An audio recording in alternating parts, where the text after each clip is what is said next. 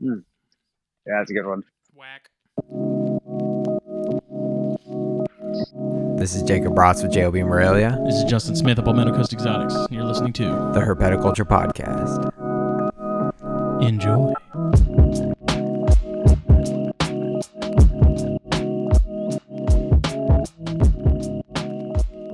Welcome, everybody. This is episode 74 of the Herpetoculture Podcast. I'm Justin Smith of Palmetto Coast Exotics from my coronavirus-free garage. Yes, and I'm Jacob Brotz with J.O.B. Morelia in my hopefully coronavirus-free house. He's across town once again, week number 2, without seeing Jake's face. Dude, don't hate me, okay? Trying to be safe. But this episode's been a long time coming. We've been talking about having one Mr. James Lewis of Simply Serpents on the show, and tonight's about that time. night. Yeah. So there he is, of Simply Serpents and the Reptile Gumbo podcast. Yes. Or as Owen likes to say, that reptile thingy. That reptile thingy. I like it. Every time he references it on NPR, he never gets the name right. I'm like, the damn dude's been on the show. Oh, man. Good old Owen. I'm trying to quietly eat my food. What is wrong with you, Smitty? I had a bit of cigar leaf infiltrate my mouth. Nice. That's not the first thing that infiltrates your mouth. Yeah, here we go. Look at that. Not even 2 minutes in. First shot has been fired. Nothing but shots, bruh. If you can't take the heat, get out the kitchen. Many of you will know James and his work with the many memes that have been made at me and Jake's expense. That is how, I'm pretty sure that's how we met James. He sent us a meme trashing us both in some way, shape, or form. And I'm pretty sure it was the papaya meme. Oh, yeah, it was. I think it was one of many.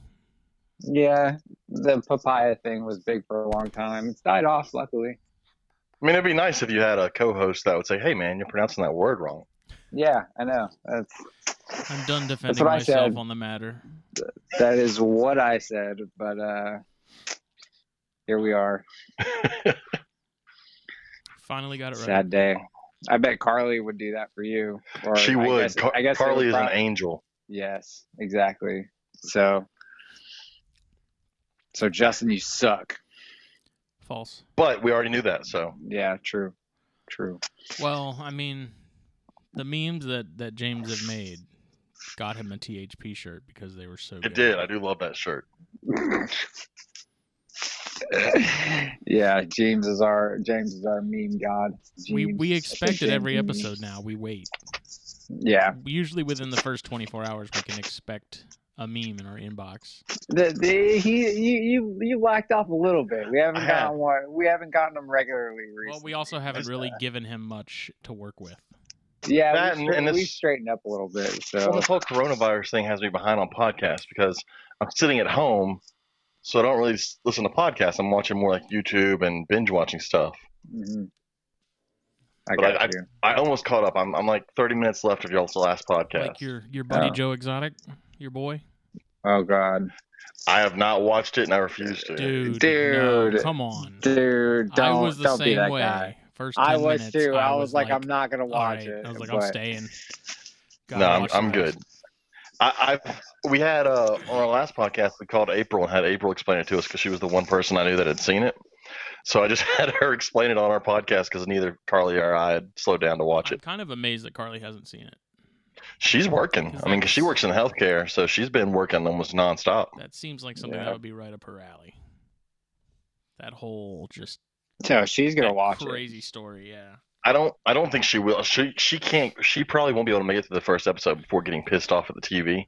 Oh my God! Because that kind of stuff will anger her. No, I mean it really doesn't like. There's not a whole lot of, I don't know how to word it. Like, it's more about the people involved in the whole thing rather than the actual animals. Yeah, but if I want to see white trash, I can just like drive around in the country. I'm good. Yeah, but this is on another level, dude. Dude, you don't know This is white like trash. episode Like of the this- Twilight Zone level. Yeah. I'll take it. Look, I've learned everything I need to know by just looking at memes on Facebook. Yeah, you probably get the gist of the entire story at this point, to be honest. Rod, He hates Carol Baskins. She fed her husband to a tiger. He's got two gay Rod husbands. Serling could not have written a better Boom. story. Whole story. But dude, one of like the main dudes in it is from Beaufort, is where we live. Are you serious? Yeah, he owned a shop up the road. Beaufort Liquidation. Yeah, he plays a big role in that show. I mean, but honestly, the name of your town even sounds like it's got some white trash people in it. Dude, our town is white trash. That's Like, if I was going to name a country ass town in the South, Buford's probably going to be it. Yeah. I don't know. I thought Sumter or Yemassee would be pretty. Oh, Yemasee's on a whole other level, dude. But Yemassee's like right there. It's like it butts up to Beaufort. Oh no, my sister-in-law has a cousin whose name is, and I shit you not, Buford. Really? Yes. Well then, that is interesting to say the least. Is that like his middle name and his first name, or his last name? Ricky Bobby. I can't remember. I can't remember if it's.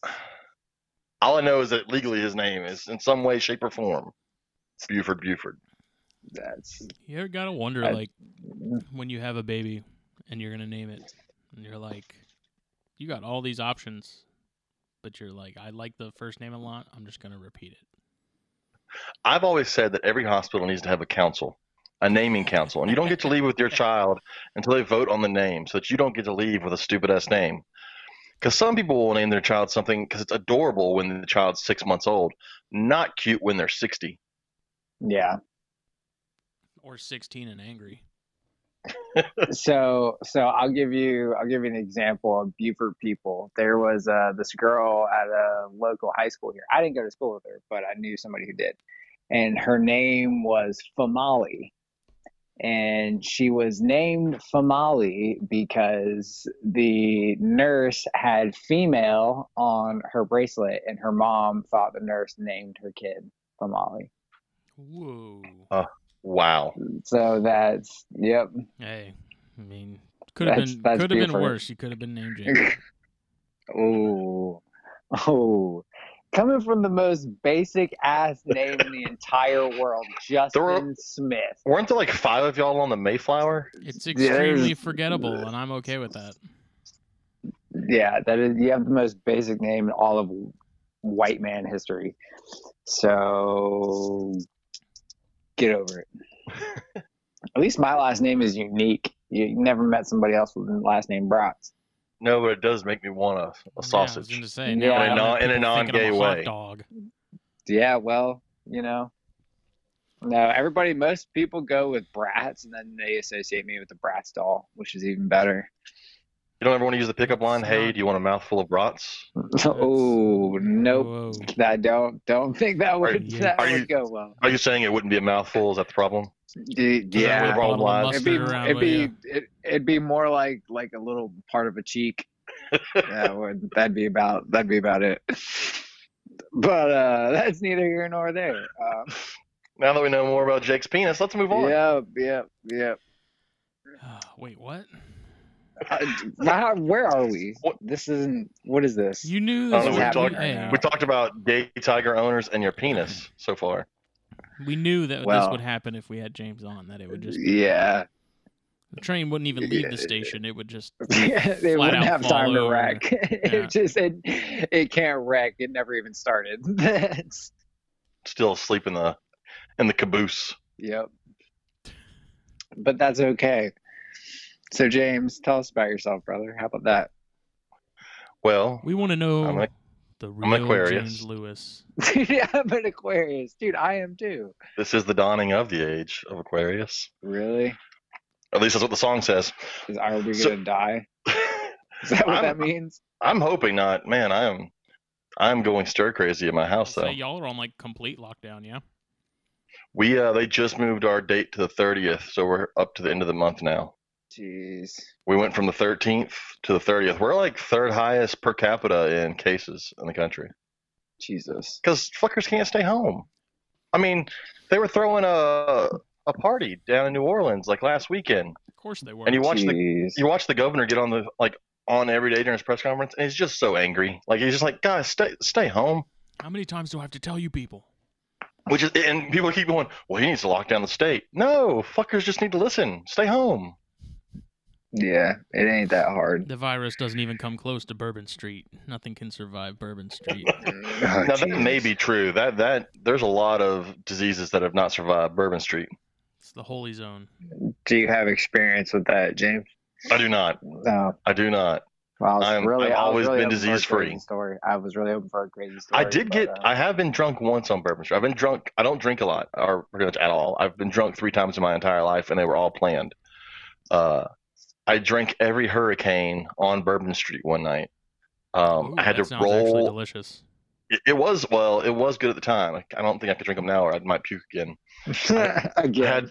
I had to roll the whole way down, like along walls, to get back to our hotel. Oh, Jesus.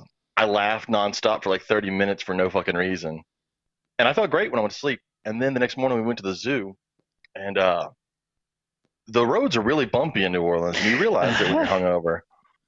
So it was my wife and my parents, and they went up to the front gate of the zoo. And I said, "Look, I'm gonna stay at the car for a second. Just give me a minute."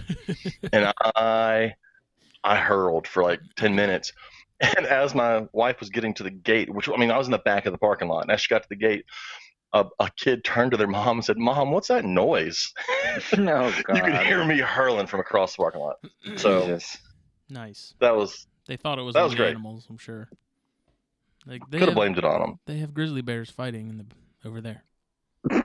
Oh man, that was well. The problem was we had ran into some people that we didn't know. We met them on a ghost tour, and then they were like, "Hey, come out with us." And then they kept buying me drinks, and they kept buying my wife drinks. Oh my God. She wasn't drinking, so she'd hand me hers. So I was drinking mine and hers.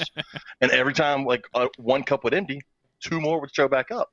I think I drank 14 hurricanes. Oh Jesus. 2 shots of absinthe. Oh no. Some nasty grape slush thing that was alcoholic. It was a lot. Sounds rough. Yeah. But now I don't drink, so I'm good. How far are you from New Orleans? 3 hours. Oh, okay. Do you? But we almost never go there. It's one of those weird things. The other weird thing is when people hear about Louisiana or think about Louisiana, they only think about New Orleans. And I've got to break it to everybody. New Orleans is not Louisiana. New Orleans is New Orleans. It's its own place. It's its own world. Its own football team. Anywhere outside of New Orleans, that's Louisiana. And no, we don't all live in a swamp and hunt alligators every day. Shit. I don't believe you. That's below I-10. You get below I-10, you get into coon asses and alligator hunting. But I've been through Louisiana, and I thought it was really cool.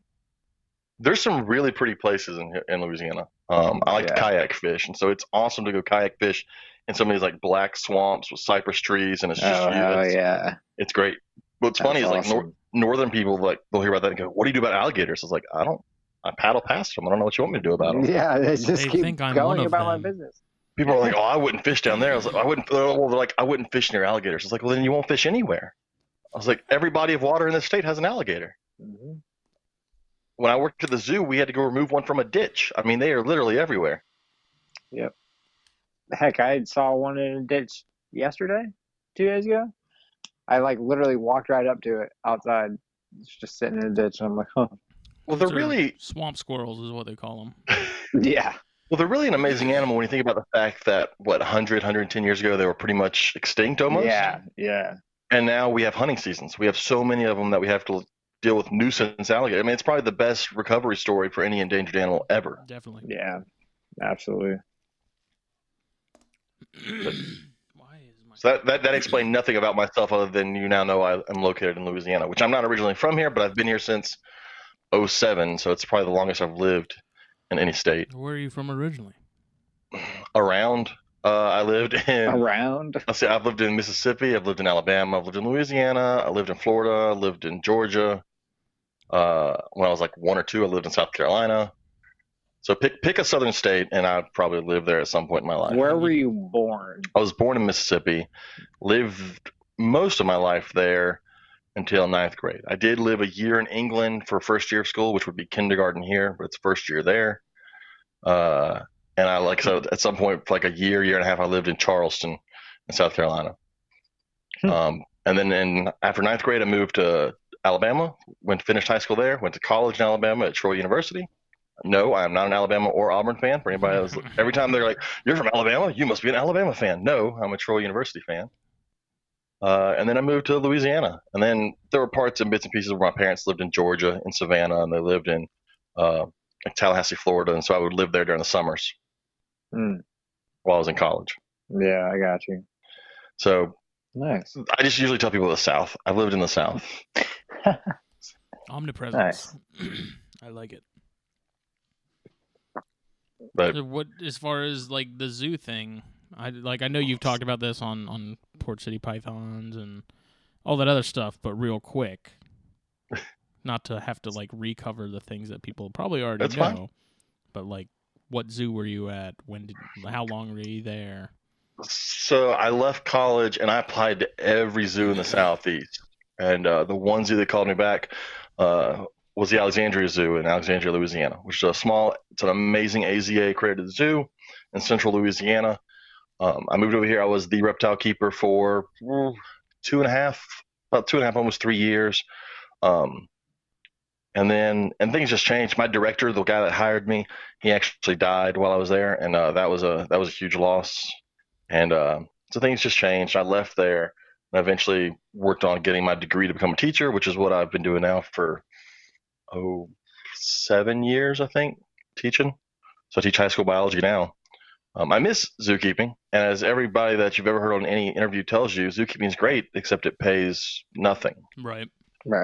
And so I can't afford to go back to zookeeping is the problem, as much as I would love to.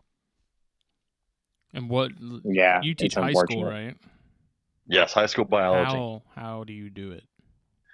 I would not have, like, with the way kids are today. I say that at rough. The ripe age of 29. Like, I would not have rough. The patience for any of that.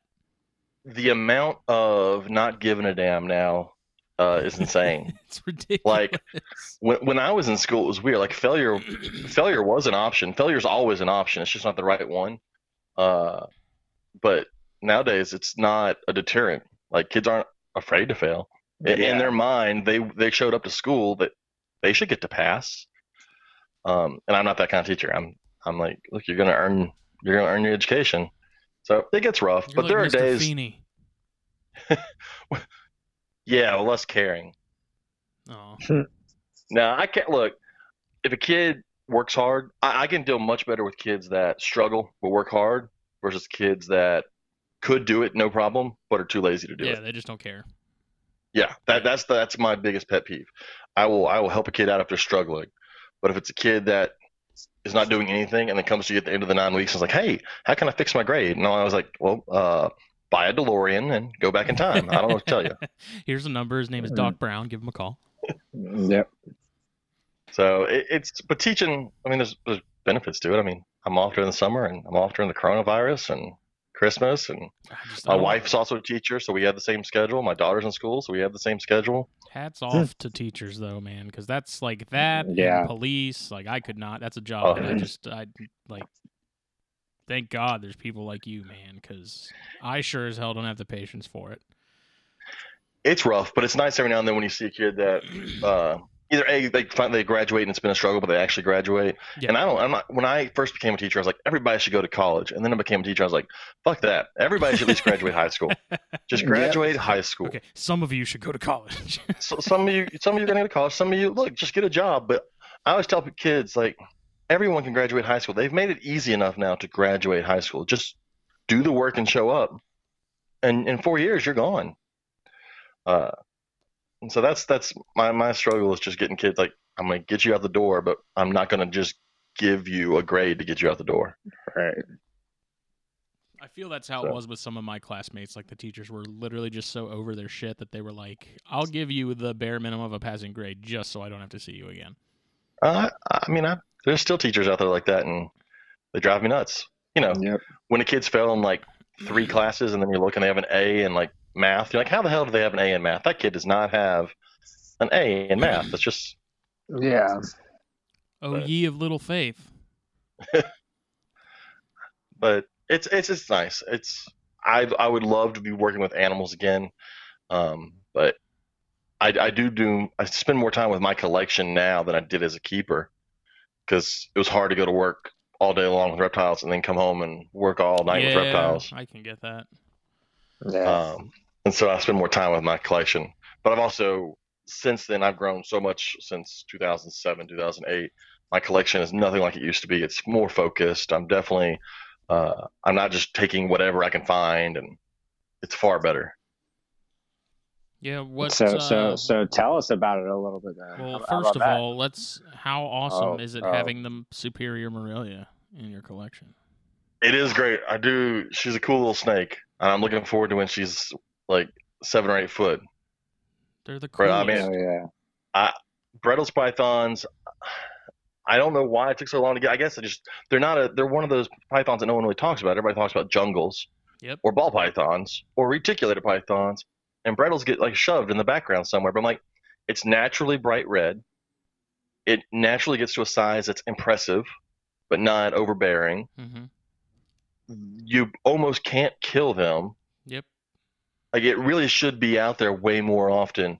I just think more people gotta work. I think the biggest problem is they're just, I guess, breeding them. I mean, you've got to be able to get them down to, cold as hell. Yeah. I think it's just the lack. Like they don't come in the neon colors like jungles do, and Yeah, they're much more normal. they in are, that but sense, their normal color to me is awesome. Oh yeah, definitely. Yeah. And they're normal, and I'm a big sucker for they're the high thick. blacks.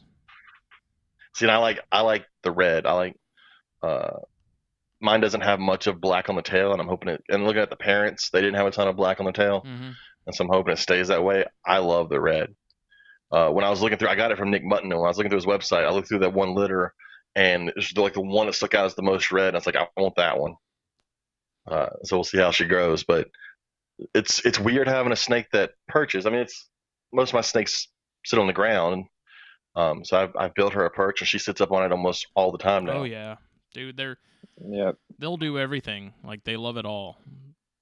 They love having a shelf. They love having a hide. They love having stuff to climb on. Like I don't know, does yours, like if you go in the room and you start doing stuff, do yours start cruising? Every now and then she cruises a lot at night. Well, a lot of times she just wants to sit up stretched out across the perch, and then the heat that I was giving her because she's in what is normally my quarantine cage Mm-hmm. because she's in quarantine, and normally it's being heated from the bottom with a heat pad or with heat tape because I'm quarantining boas or sand boas or something that's going to sit on top of it. So she would have to come down, sit on that, and then go up and perch. And then today I took all day because I had to redo the cage. I put in a Pro Products heat panel because they're the only one that makes one small enough to fit in the cage I had her in. Mm-hmm. And so I'll be interested to see how much she just moves from one side to the other of the perch towards the heat and away from the heat, and if she even comes down that much anymore. She probably won't, man. I bet you. Now that that's up there, man, I've noticed with carpets, man, if you give them the opportunity to perch and bask and stuff, they'll use it all the time. It's especially Brettles, those Justin hardly leaves the ground. You're a big male? No, well, no. I mean, he hangs out on that shelf a lot, actually. Yeah, that's what I was saying. He hardly ever leaves that thing. That's what I meant. I said I know. I said I mean, ground right? now, The last few days, he's been spending a lot of time in his hide, but yeah. Well, I got a big jungle carpet, and she's in a 4 foot long, just regular 4 foot cage, and I've got a Rubbermaid tub in there that's full of reptichip, so it's a little humidity area for her to go hide. But she'll sit pretty much on the lid of that tub all the time. Yep. Yeah. Yep. I put shelves in with all my adult carpets, man. Every single one of them. Yeah, and I mean, even I've noticed with the Popwins and the Amazon tree boas and stuff like that, even if it's in a rack, like it's a shallow tub, like those V70s or whatever, the crazy long ones, Jake. Yeah. Yeah. If I put one of those Brahms perches in there, just the one with the legs, Mm-hmm. even like being 2 inches off the ground, they'll hang out on it. Like, there's just and something that's about them being why, off the ground. yeah, Even if and it's that's only a little all it bit. is, man. Yeah, and that's why I still put those types of things in tubs, because you can still utilize, the space of a rack and be able to, save space and all that, but you can still give them an area to get off the ground. And that's what's important, even if it's not, very high, it's something. And then obviously, it's harder when you get into like the bigger snakes. Like some people keep adult carpets in, a V70 size tub. And an animal that big, with something that short, it's kind of hard to, make something proper for perching, I guess, Right. for them. And that's why all my animals get upgraded once they hit a certain size. They go into a cage. They're not in tubs anymore once they leave a 32 quart. Well, I told my wife we don't really have any reptiles outside of my reptile room. The only thing right now is we've got several reptiles in the house from her classroom because she's a she's a fifth grade ELA, English language arts teacher, but she has a corn snake, a bearded dragon, a leopard gecko, and isopods in her classroom because she's my wife. But now that we're out of school forever, we brought them all home. So now they couldn't come into the reptile room because they got to be quarantined, and they couldn't go into our bedroom because I'm already quarantined a snake in there. So now, like the bearded dragon and the leopard gecko are in my daughter's room. We've got a corn snake in the living room. But I told my wife when that Brettles outgrows the cage it's in, I'm getting I'm thinking like a 4 foot tall, maybe 3 foot wide or 4 foot wide cage made to put in the living room, something that I can put branches in and fully deck out. Yeah. And that will be kind of a display animal because I have no intention of breeding the Brettles. I originally really wanted to get it because I do several like outreach programs throughout the year, and I needed something that was an impressive size that wasn't a boa, and I wasn't getting a berm. And the Brettles kind of fit that. It's going to be red. It's going to be about 7.5 foot, 8 foot long, kind of Definitely thick. fits the bill.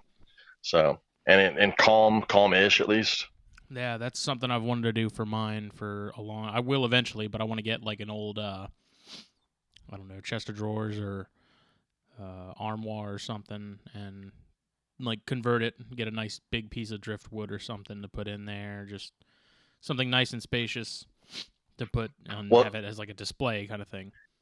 And I was thinking like getting like a fake rock background made for the cage and doing like shelves and branches, just because as much as she likes to climb now, I'm just thinking that like 6.5, 7 foot sitting on a big thick branch will look awesome. Well, if you're not into building your own cages, talk to our boy Sean. Yeah.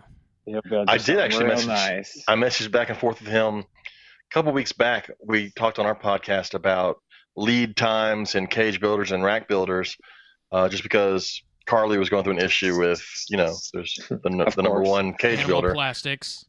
Yeah, it was taking forever. And so I was like, you know what? I'm going to give a shout out to all those other companies that I know their lead time is way less. And so I contacted, I think it was like 5 or 6 other cage and rack builders. And every single one of them had less lead times. Granted, they're not as busy as Animal Plastics. I'm not bashing the product, but it is an insane amount of time to wait.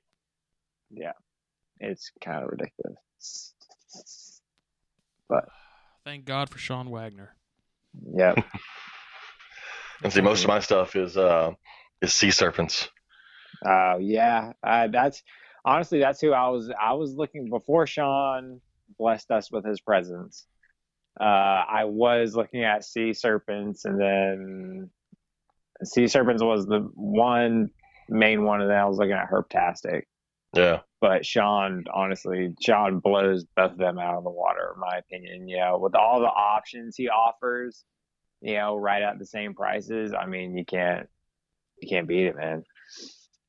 Well, see, my problem is now that I have sea serpent stuff, like it all needs to match. I'm the same way, dude. I am the same way. I totally get it. I was like, man, because all my stuff's from Reptile Basics, like my racks, my cages. Luckily, I don't have that many, so I can still. I'm gonna make the transition once I have like a more dedicated area for quarantine. I'm gonna put all my Reptile Basic stuff in the quarantine area, and then everything else is gonna be from Sean. Yeah, so I love my favorite rack is I get the V35 short racks because it holds the V15, V18s, and V35 shorts. Yeah. And for having sand boas and rosy boas and stuff like that, it works amazing because I can grow them up from baby to adult all in the same rack. Yeah, I have the Reptile Basics version of that. They don't take the Visions tub, but it's the same idea. Yeah. Yeah, I it's a pretty love sweet Vision rack. tubs because they don't have those damn indents in the corners. Like if you use a Rubbermaid or a Sterilite sometimes, and they have those little indentions on the bottom, and so it holds like gear the little rates and stuff. folds. Yeah. Yeah, I know what you're talking about. Like, because I used to use Christmas tree tubs. I built a Christmas tree tub rack back in college for boas, and I kept them in a Christmas tree tub rack for a while. But the problem is the Christmas tree racks have those little spots on the bottom where year rates will pile up, and then once they're in there, I mean they're in there. You can try and chip away all you want. Yeah, not happening. I gotcha. Yeah, you're talking about the bottom of the tub, right? Yeah. Yeah, okay. Yeah, that's why I chose the Sterilites that I have. They're just like they have rounded edges and it's completely flat. That's a huge deal for me, being completely flat on the bottom. Absolutely. And then the Sterilites that I use in the 6 quarts and the 15 quarts, they have the little slots up top. You know what I'm talking about? Along the edges. I made coat hanger perches for all of them for the 6 and 15s. So it's perfect and super cheap for, and it's a solid perch for the animals, for the sized animals that would go in there. I used to do all like homemade. I got a little bit of money. I was like, you know what, I'm gonna buy a rack. This is so much more amazing. Yeah. It's not something I built. Because like I had several racks that I had built, my dad had helped me build, and some shelves worked and some shelves didn't work as well. And there were like some were like, all right, well, I can't use tubs on this shelf, or I can only use this size tub on this shelf and this size tub on that shelf. Yeah. And then I had 2 5-foot wooden cages that my dad and I built, and I built the whole thing out of 3/4-inch plywood, so it weighed a freaking ton. Oh, Jesus. And they were, I mean, I don't know who has them now. I sold them years ago, but they're probably still working. I mean, they're coffins. I mean, they're enormous, they're thick, they'll last forever. Yeah. But the last move, I was like, I'm tired of moving these things. So I bought a 4-foot PVC cage. I'm like, holy shit, I can move this with one hand. Dude, this is amazing. It's night and day. I gave just that cage, man. The melamine. Yeah. Melamine? Oh, I hate melamine. Yeah, melamine, whatever the fuck. Don't get it wet. That one wasn't horrible, though. That one wasn't too bad. They're like fucking mahwas. Don't get them wet. Yeah, dude. But that thing is literally like 4 times the weight of my PVC 4-footers, man.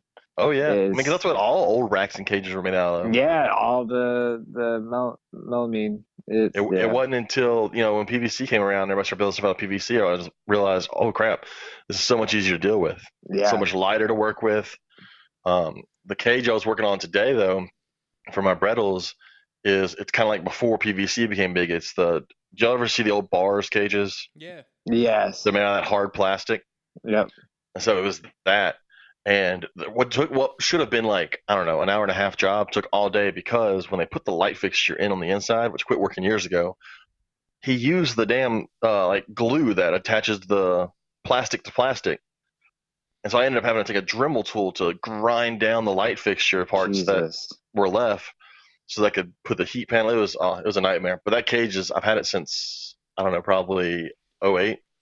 Oh, jeez. Yeah, Billy has a few and he loves them. I mean, bars, I mean, he was like the plastic cage person when they first came out.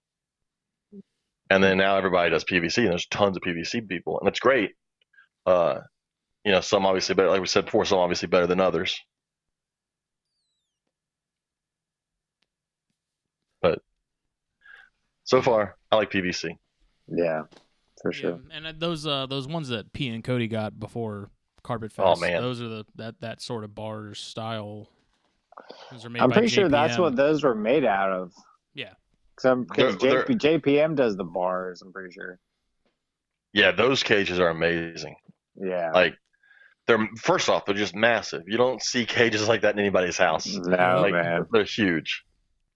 And then the way they did the shift caging and the way they did the whole setup, and you walk into that room and there's just 2 giant cages with, like 8-9 foot black mambas just sitting there staring at you, not just in the room with you, but literally staring at you. It was awesome. Yeah, did you see that picture they posted a couple weeks ago, the gaboon that was up in like the elevated hide? Yes. Like it had climbed up there. Yes, because that that was probably my favorite cage there because it had gaboons, which are probably my most favorite venomous snake, and then it had those western green mambas, which had those huge scales and the coloring on the edges of them. Yeah, they look like rope. Yes, those were awesome. And then they had that hypo death adder that I want. Yes, Oh, you and me God. both, dude. I heard you talking about it as soon as you mentioned it on the last podcast. I was like, yeah, I wanted that. I went back to that cage over and over and over again. That thing is just unbelievable. It's so hard to And don't get me wrong, describe. the blue and green vipers, those are all great and everything, but man, the color on that snake was amazing. Yeah, agreed. So as far as sand boas, riddle me this, because you're Okay. you're a sand boa guy. Why is it that other species haven't taken off like the Kenyans have? Kenyans, I mean, they're one of the first one. It kind of goes like with most snakes. Most snakes take off if there's more than one color version. I mean, because look at it, Brettles are an amazing snake, but other than hypo and stonewash, which doesn't do anything for me, but those are still fairly similar colors. There's nothing else. But you look at ball pythons, which as a regular ball python, you're like, yeah, that's a really boring snake, but it comes in 7 million colors, so people love it. Or corn snakes, tons of different colors, so people love it. Kenyans had that. You had the normal, and then you had the anery, and forever those were the two colors. You had normal and anery, and then all of a sudden more and more colors start to pop up. Whereas in the other samboas, they don't. Plus, a lot of those snakes, an issue is with where they're located. A lot of those African snakes, depending on what country they're in, you can't get them because they're war zones. You know, a lot of those places you can't get to some of those things just because it's just hard. Kenyans are easy to get. Right. But there are definitely some other samboas that I think, like I got Indian samboas, and I think those things are amazing. I love those them. are the ones that I used in the article. Yes. Yes. See that one, like I don't know what it is about that picture, both of them that you have of the. I don't know if it's the same animal or the pair. I don't know. I have to look. I think I know you used a rough scale in there, and then you used two boa constrictors. That may be the only thing of the two Sunglow boa constrictors. Yeah, no, I'm thinking of the Sambo. It might have been the rough scale. The rough scale is the darker one. The orange one is the Indian. But Indians are cool because they have these like micro scales along their whole body, so they're super smooth. And then unlike your other Sambos, which have kind of these short, stubby tails, Indians have this longer like nub tail that looks like its head, so they can actually move it around like it's its head as a defensive thing when it's in the wild. And so, like I've told the story many times, but the first time I picked them up and they wrapped their tail around my finger and held on, I was like, "Holy shit, this is amazing!" Because regular like Kenyan Samboas, they'll fall off of the ground if they could. I mean, they don't hold on to a damn thing. Right. And you'll see people talk about some will climb here or there, but I'm telling you, in general, they don't hold on. It's the rough scales I'm thinking of. The rough scales are really Indians awesome are amazing too, but like I look at those and I'm like, how come man. I mean, not that I pay that close of attention to what's going on as far as Sambos go, but I was like, how come I don't see more of these? Yeah, they're super cool. Oh my god! And I'm telling you, I honestly think it's the color thing. Because rough scales, I agree. Rough scales, that pattern, they look like a little viper. Like there are some vipers out there that have that same pattern and same color. But look at the Indians. And they have that feel. How can you tell me the Indians, like those aren't going to be as popular as Kenyans when they're that? Well, the trick with the Indians is, so like the orange ones I have are F5 or F6 generations for line breeding for that color. Mm-hmm. And so your normal Indians are kind of turd brown, and the females especially kind of just turn like a turd brown color. And so the more that you breed those generations over, the oranger they get, and the more that pattern kind of disappears, and that color brightens up. And it's going to take more people doing it. For me, it goes back to the morphs, man. You know, this hobby is a morph filled, place. That's what people go after, and the wild type versions of a lot of things are just getting really pushed to the side, and people aren't appreciating them the way they should be. Well, because like there's some wild type snakes where I don't care about morphs in them at all. Like Madagascan, Dumerals boas. Dumerals boas, I don't care if they ever. I mean, there's a hypo out there, but I don't care about any morph in Dumerals. They don't really need it though, because I mean they're just that they've pattern, got so that many color. Colors. Yeah. that's amazing to me.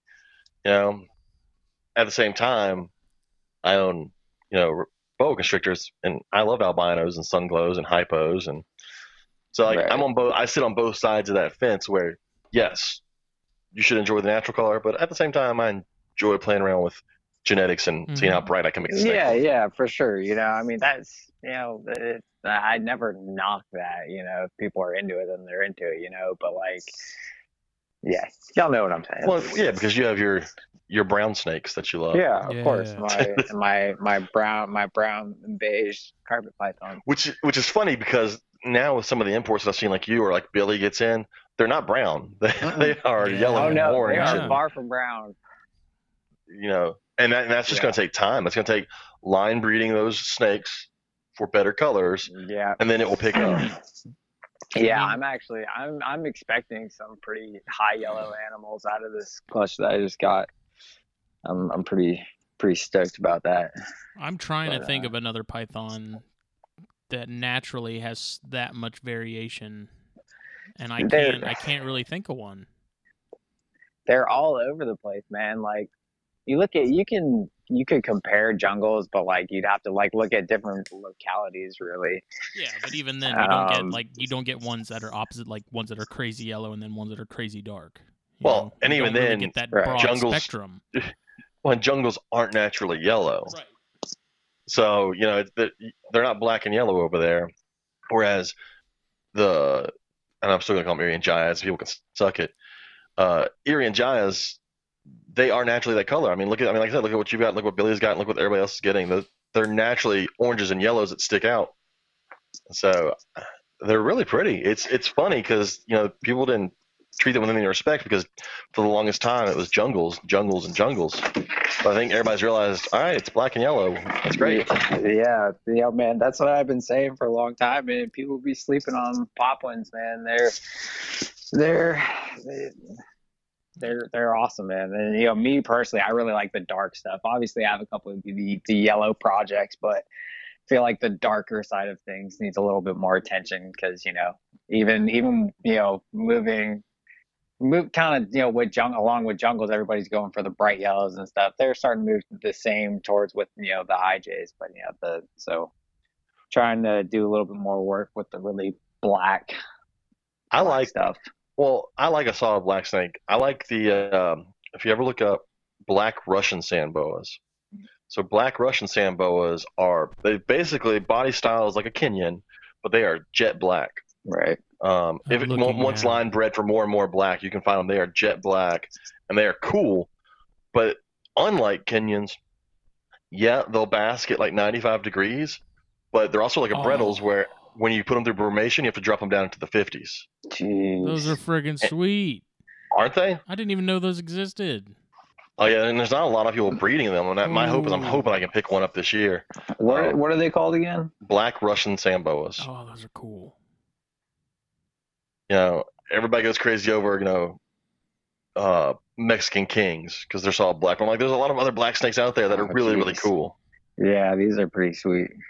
Yeah, and you can get some black Russians that still have like some patterning, but there's been a lot of people breeding towards more and more black, and you can get them almost solid black. Well, I like the ones that have sort of the peppering or the almost like a white side sort of thing going on. Yeah. That's kind of that's kind of like my long-term project with my dark stuff is, because the animals I have, in my opinion, don't have as much patterning, I guess. They're, I'm not going to call them reduced patterns by any stretch of the imagination, so nobody put words in my mouth. But, so that's one thing I want to push towards is, just getting that pattern less and less visible and just bring out more and more black, and that's, I still see pictures of some popwins, and I'm blown away that that's an import. Yeah. I'm like, there's no way that's an import. Well, and the funny thing is, forever, import was a ugly term. Yep. It was very derogatory. Oh, it's an import. Don't buy that. It's nasty. It's gross. It's got cooties. And see, that's the huge difference with carpet pythons is people hear import, first thing you think, especially in the poplin world, first thing you think is pure. If it's imported, that's what I love about having farmed animals is there's no questions behind it. This isn't some animal that's been bred in the U.S. for 16 generations and is crossed somewhere down the line. This is straight from the farm. Like there is no crossing out there. They're just poplin carpets, you know. Well, and I see both sides of it. Like I haven't done any import stuff just because I don't want to have to go through the possibility of having to deal with parasites and getting rid of all that and that process. Right. Because for some stuff you just know they've got them. But like I've wanted to get a little bit of every type of sand boa out there, and so one that I want to get is Saharan sand boas. And Saharan sand boas are weird because they look like Kenyans. They're a little shinier, but they lay eggs.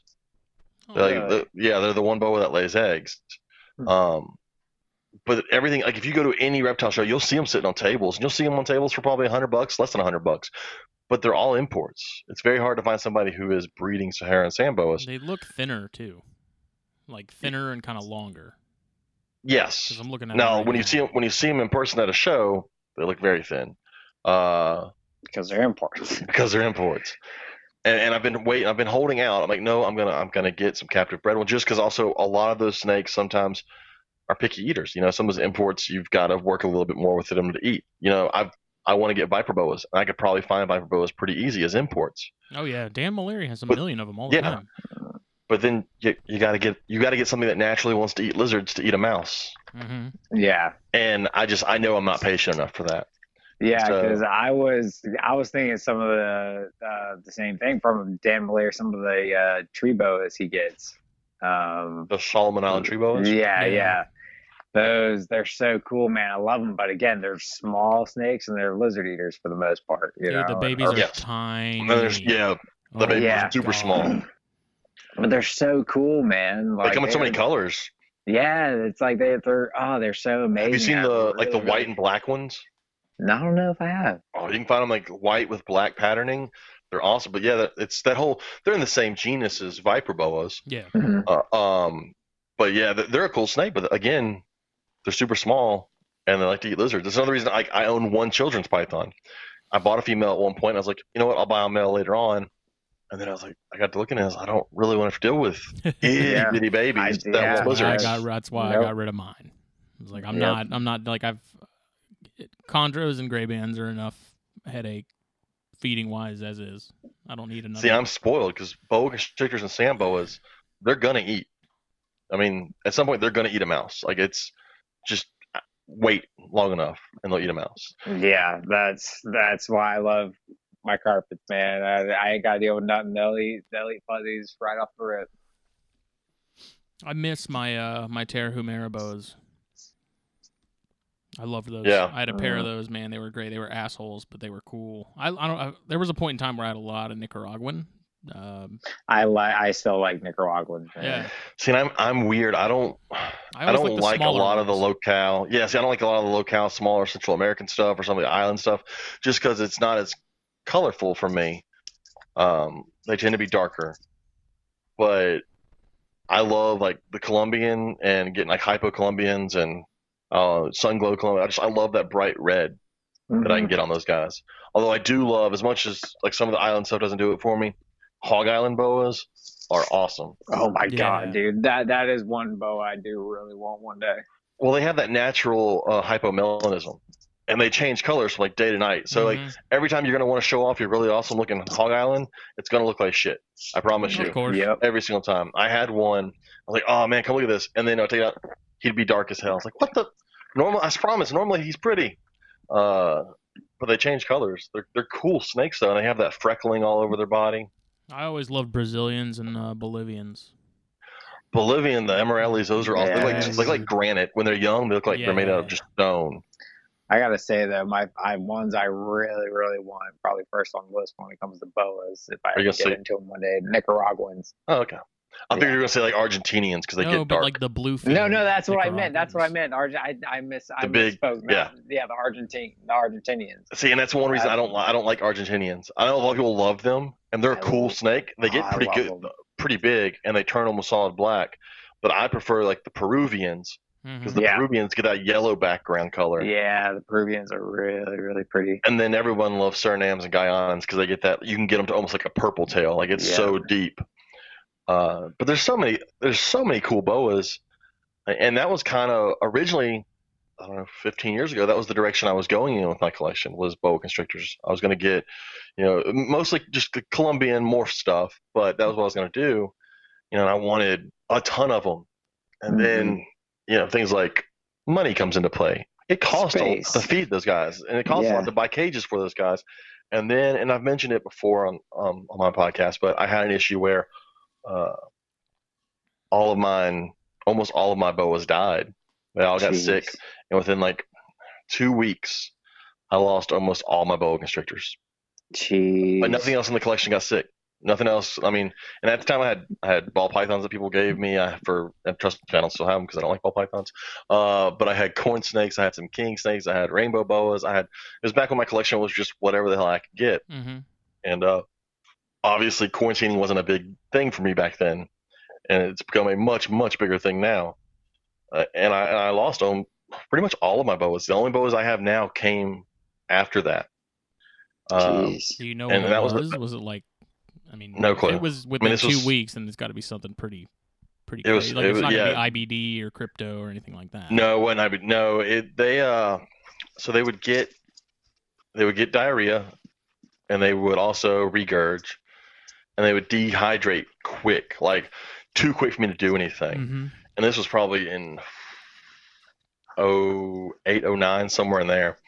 And so like the more I hear about Nido, I'm like, well, yeah, I mean, they got really sick. They had mucus in their gums, and they crashed, and it was all one species. I was like, it could have been. And obviously that would have happened from, at the time, just someone calls and goes, hey, I've got this, will you take it? And I was like, yes, I'll take it. I don't do that anymore at all. Now, if anything comes into my collection, there's a purpose for it, and I've planned it out, and it's going through quarantine. Yep. So I've got that was hard. Way. Other than frogs, like I really don't have any desire to bring in anything new, especially condo wise, especially. But I don't know. I'm much more particular about what and who I'm buying from now. Yeah, absolutely. See, all that happened to me. That was back when I was like, I'm just gonna get a bunch of stuff, and at one point I had, between babies being born and what I had over 100 animals, and that was too much for me to handle at the time. It was just way too much. And now that I've streamlined stuff, I can handle 100 baby Samboas. I could do that no problem.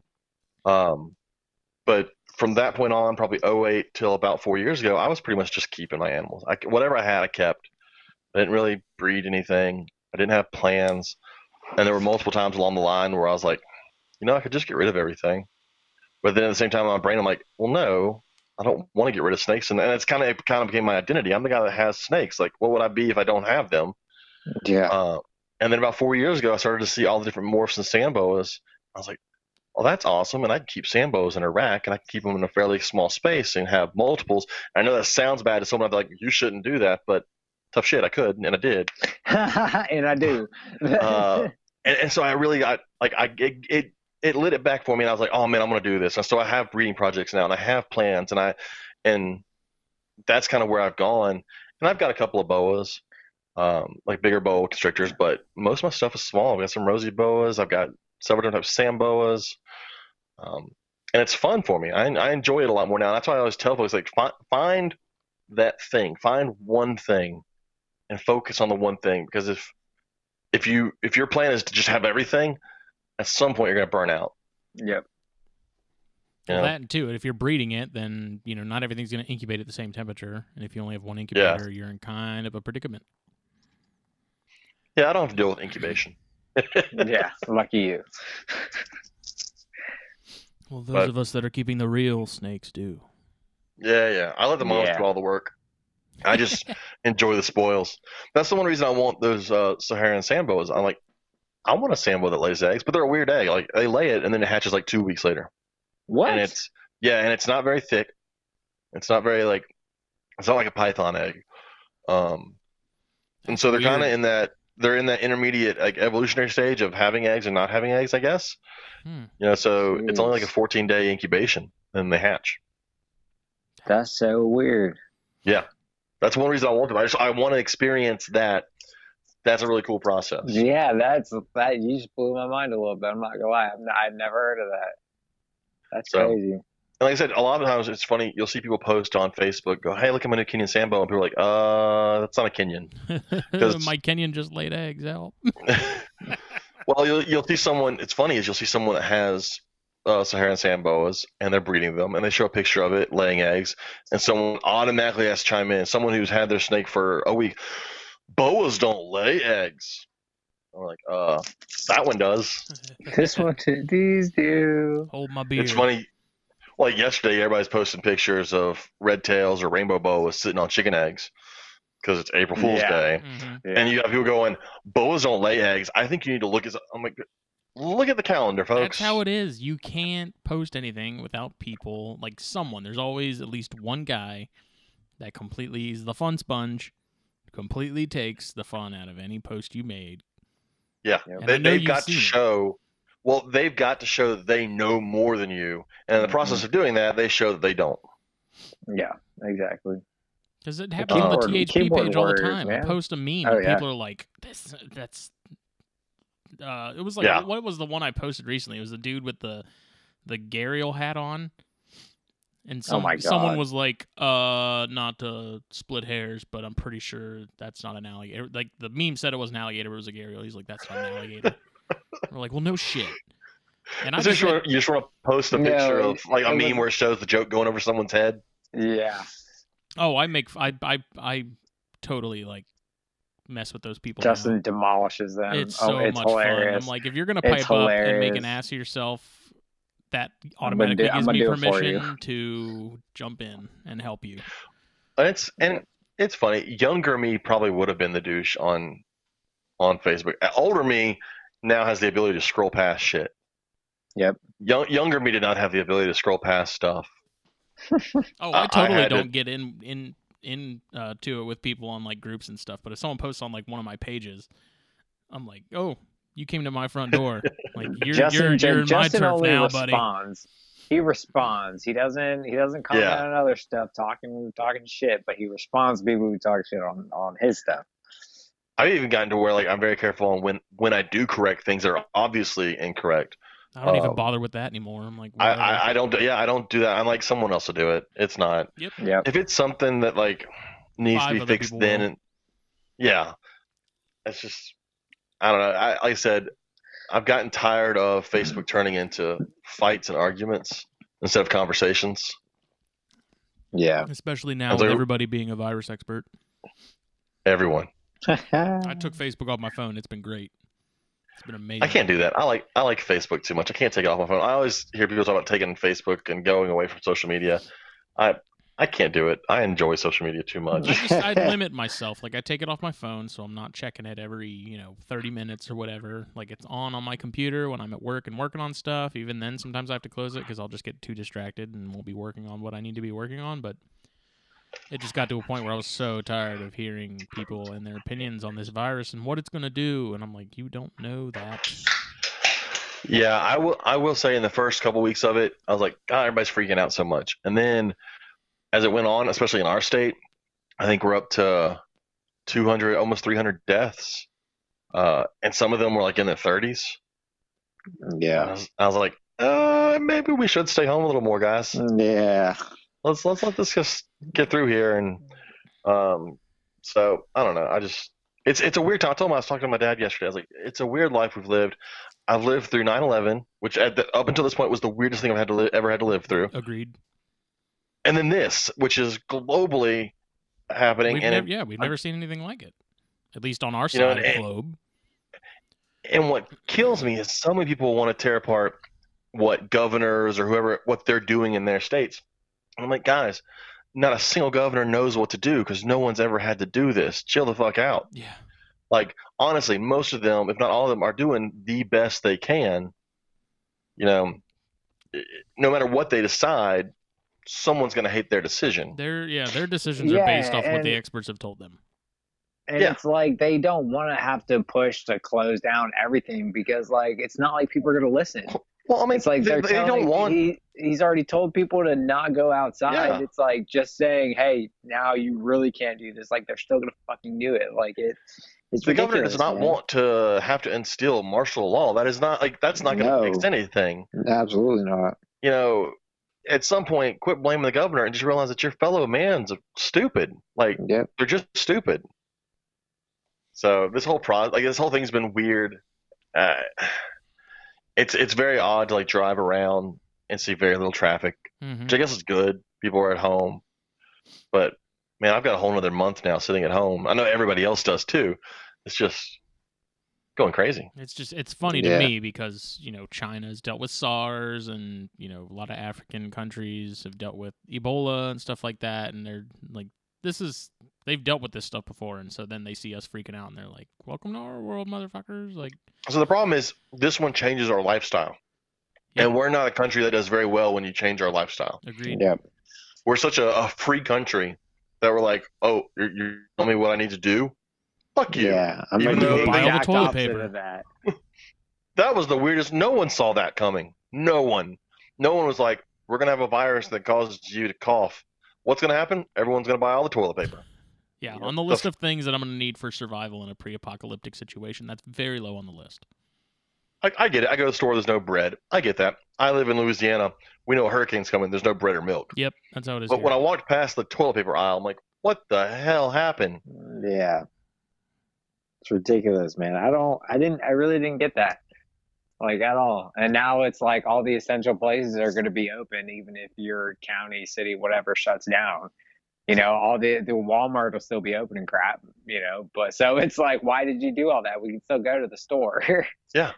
I'm like, you didn't shit 10 times more because you're at home now. That's not how that worked. It's like, if you use this much toilet paper before this pandemic, you should have seen the doctor a long time ago. Well, that's one thing. Like, were you only shitting in public before, and that's why you were just using their toilet paper? And then all of a sudden now you're like, oh no, I'm going to shit 5 times a day at my own house. I haven't even more toilet paper. Jesus. Yeah, it's like I said, it's just weird. Like I said, there is no blueprint on how to go through this, and all these assumptions on what people should do are insane. People just need to chill. Like, sit at home, play some video games, binge watch something. Tiger King. Just chill. It's glorious. Yeah. There's also this other one me and Katie started watching that we need to watch. We only watched the first episode, but it's called Wild Wild Country. And it's basically... Is that one stupid too? No, it's like about this cult in like 1981 that... But how's that not going to be stupid? No, it's not a cult. They bought like this gigantic, like thousands of acres of property somewhere in the middle of nowhere in Oregon, and like basically took over this little town. It's really strange. Like, we only watched the first episode, and I really want to watch more of it.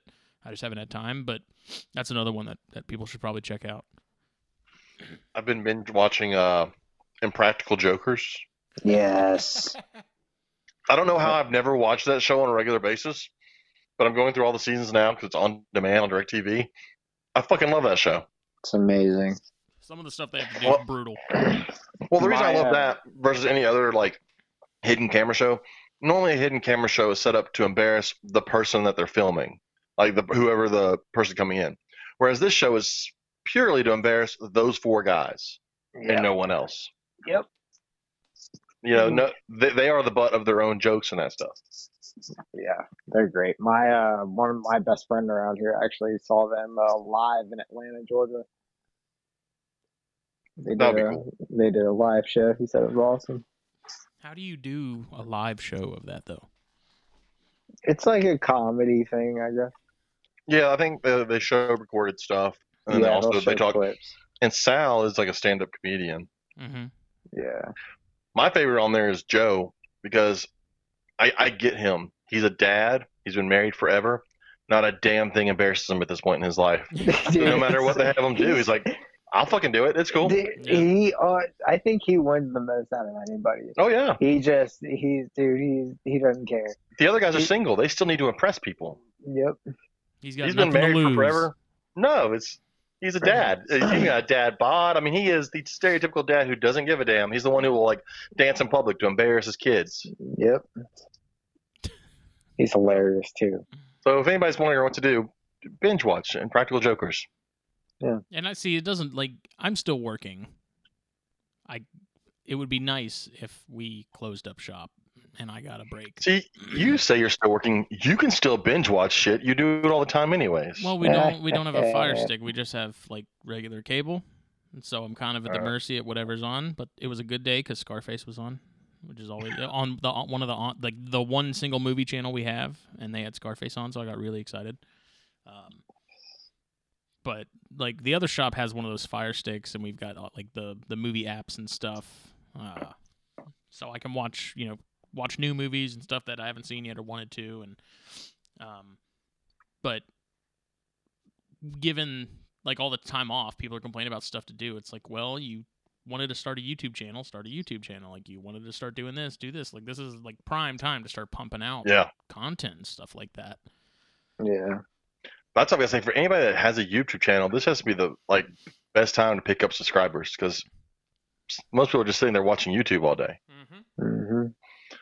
I can tell you who's annoyed with me being home all day. It's my pregnant sand boas. They see my eyeballs peering into their tub like 50 times a day now. I'm like, are there babies yet? Are there babies yet? I'm like, it's supposed to rain tonight. Do you have babies? I've thought for like 3 weeks now that she was going to give birth. I mean, they're so pregnant now when you open it, like they jiggle. I'm like, come on. Drop the damn babies. Just do it. Well, because I don't know for sure which one the dad is. I had 2 males that I put in there, and I have a feeling I know who it is. It's the one he'll impregnate a stick if you give him a stick. And so I have a feeling they're all just going to be like Het and Rhea. But the moms were bought as adults, so I don't really know what they are. And they're all just normals on the outside. So I'm waiting to see what pops out because it's going to be kind of like Christmas. I'm like, all right, let's figure out who the dad is and figure out what you got in you. Yeah. How long does it usually take them to pop out? Like 4 months, 4.5 months Sandlings. sometimes. Jeez, man. Forever. 2 months is long enough for me. Sand boas and rainbow boas. Rainbow boas are like 4 to 5 months. Yep. Like, but your boa constrictors are like 3.5. But sand boas are taking forever. And I've got probably 4 that are pregnant right now. What do you keep yours on? Aspen. Okay. I love aspen. Some people like sand. I can't stand it. I use racks, and can you just picture right now your racks with sand? First off, how heavy they are, and then that grit when you slide it in and out. Oh God! Don't even talk about it. Like I can't. It hurts my ears. It hurts me just thinking about it. God. That thought of sand being fucking everywhere all the time would drive me nuts. Aspen allows them to dig and bury themselves. It's cheap. It's light. It's easy to clean, even though it makes me sneeze like crazy. And then on my bigger cages and stuff, I've switched over to a Reptichip. Like my rainbow boas are on Reptichip. My carpet pythons are on Reptichip. I enjoy that stuff because it can hold some humidity and it's big chunks. So like if it falls out of the cage, it's easy to sweep up. Yeah. But for sure. I don't know. I've had a handful of Kenyans over the years, like off and on, kind of coming and going. And I've kept them on aspen. I've also kept them on sand. And I mean, the sand is cool because you can see them like doing their thing. But yeah, it's so dusty, and the snake's always dusty. Well, that's the thing. Like it's just the worst is that Reptisand. Like if you get the colored Reptisand, whatever color you get is what color your Sambo is going to be. Yeah. Yep. Like I've seen some people that have really red Sambos. I'm like, yeah, you have it on red sand. Let it shed one time, and it's going to go back to being orange and black. Like it's. Yep. I hate that. Yeah, plus, it's amazing where sand ends up. It ends up everywhere. Yep. Nope. I wouldn't. No, I deal with all paper products right now. I'm on Team Carefresh, boy. Yeah, for the colubrids, for the pythons, they still use paper. Yeah, they're on paper. I use the brown paper for the painting paper. Mm-hmm. And I have it cut down to the width to fit in a V70. And then on my wall, I have it hanging. Like I use 2 paint rollers and hang them on the wall and hang it by the 2 paint rollers. And I can strip it down to the length I need and then cut it. And I use that for my V70s. Although I say that, now most of the stuff in my V70s are colubrids, so they're on aspen because they shit all the time. Yep. But I was using that paper for a lot of stuff. And then I bought big blocks of Reptichip, and now I just have a giant tub of Reptichip. So I'm like, let's use this in like my 4-foot cages and stuff. Yeah, for sure. Dude, these tiny bears I have, it's incredible how much they go to the bathroom. It's all colubrids amaze me. You can feed them one time and they'll shit 4 times. Well, I don't no, understand but like the these math. in particular, I don't know what it is. I'm like, what the hell? Like all the other ones aren't nearly as bad, but these 3 that came from Ron Allen, it's like, oh my god. I fed my pine snake. Normally, I feed my Louisiana pine like 1 medium rat. But last night, I probably fed it the most natural type diet I've ever given it. I fed it 5 adult mice. I threw 5 frozen thawed adult mice in the cage and walked away. Came back, he ate them all because in the wild they live in gopher burrows. They go down the gopher burrow and they eat all the gophers in that burrow and then live there. And so they're used to eating a bunch of small meals at one time. I was like, well, let's try that. He ate all 5 of them in less than 5 minutes. Jeez. I mean, it's insane how quick he eats. But so that was fun to watch. Just like, let's just chunk them all in there and see what happens. Yeah. Jeez, man, that's awesome. But you need to get some bears, man. I'd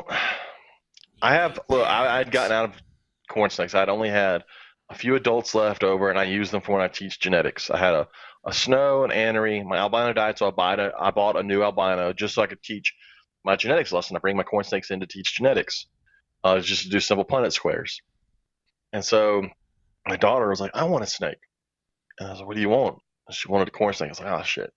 So we went to the Herp show in Conroe. I was vending the show. My daughter was walking around. And one of the vendors, she kept going over to look at the corn snakes. And he would talk to her. She's, at the time, I think 8. And he's taking the time to talk to this 8-year-old about corn snakes, which first right there, I'm like, all right, you're probably going to get my business when I buy a snake for her. But I walked over there, and I had never seen a salmon ghost corn snake. And if you've never seen one, they're gray with pink laid over top of it. They're awesome looking. And he was great because he brought adults. He brought all these different adults so you could see what they were going to look like. And I was like, well, that's cool. And so my daughter comes to me later on. She goes, he told me that he would sell me the one I want and the one you want for $100 if we buy both of them. And I think it was like $150. Like it would be $150 or $160 if I bought them separate. I was like, well, shit. So I ended up with two more corn snakes. I was like, all right, I guess we're doing corn snakes again. Do you have any classroom pets? No, I used to. I don't trust animals at my school or around those kids. Jake, what are you doing? What? Stop moving around. He's fondling. Look, he's fondling himself. Let him fondle himself. I wasn't fondling nothing. I didn't know there was any noise. Jeez, I'm wearing headphones. It must have been hitting my jacket. Whatever you want to call it, just hitting the jacket. Dude, get out of here. Get out of here, James. Make sure you hit mute next time you're hitting the old jacket. Yeah. So I used to keep the corn snake that my wife has in her classroom. I used to keep that in my classroom when I was at my old school. I think I had my children's python there for a little while. But no, I don't. I bring animals in. Like when I teach genetics, I bring in corn snakes. When I teach classification, I teach like way more classification than anyone else does or that I actually should, just because I love it. And I have kids who don't. It's amazing what inner city kids don't know about the actual, or kids in general, about the actual world they live in. So like us growing up, watched National Geographic, Discovery Channel, Animal Planet when it was good and Steve Irwin was still alive. When any of it was actually educational. And so we grew up watching lions eating stuff and all these weird animals all from across the world. Like when Planet Earth came out, it was the most mind-blowing thing for me to ever watch. I loved Planet Earth and all the different episodes.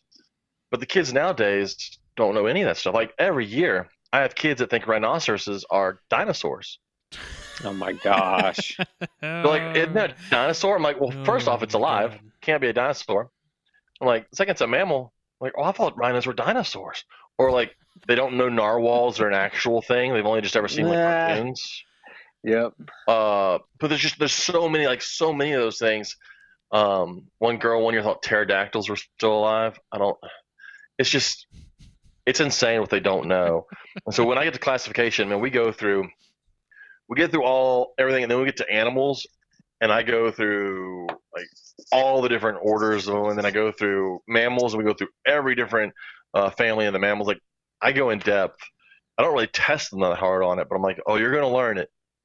And so I'll bring in, like when we get to reptiles, I'll bring in a lizard, a snake, and a tortoise, and we'll break it down, the similarities and the differences, and they get to see them. So that's fun to be able to bring animals in, just because like they're gonna somewhat pay attention when you take out a snake. Yeah. What's great is to see the adults, the other teachers, or like my principal, who are like afraid of them. The day I got the Brettles, I left for lunch to go pick up the Brettles from FedEx to bring it back.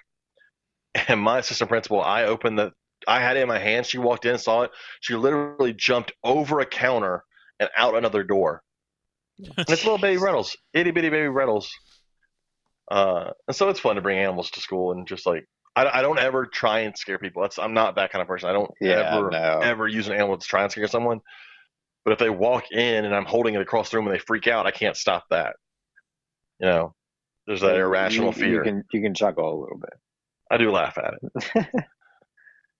But and then like I do last 2 years we've done a big reptile day event. I have a reptile group I started here in central Louisiana, and it's really just like 4 of us because there's not much around here. But for 2 years now we've done Reptile Day in October at there's a plantation here in town, and they give us the place for free.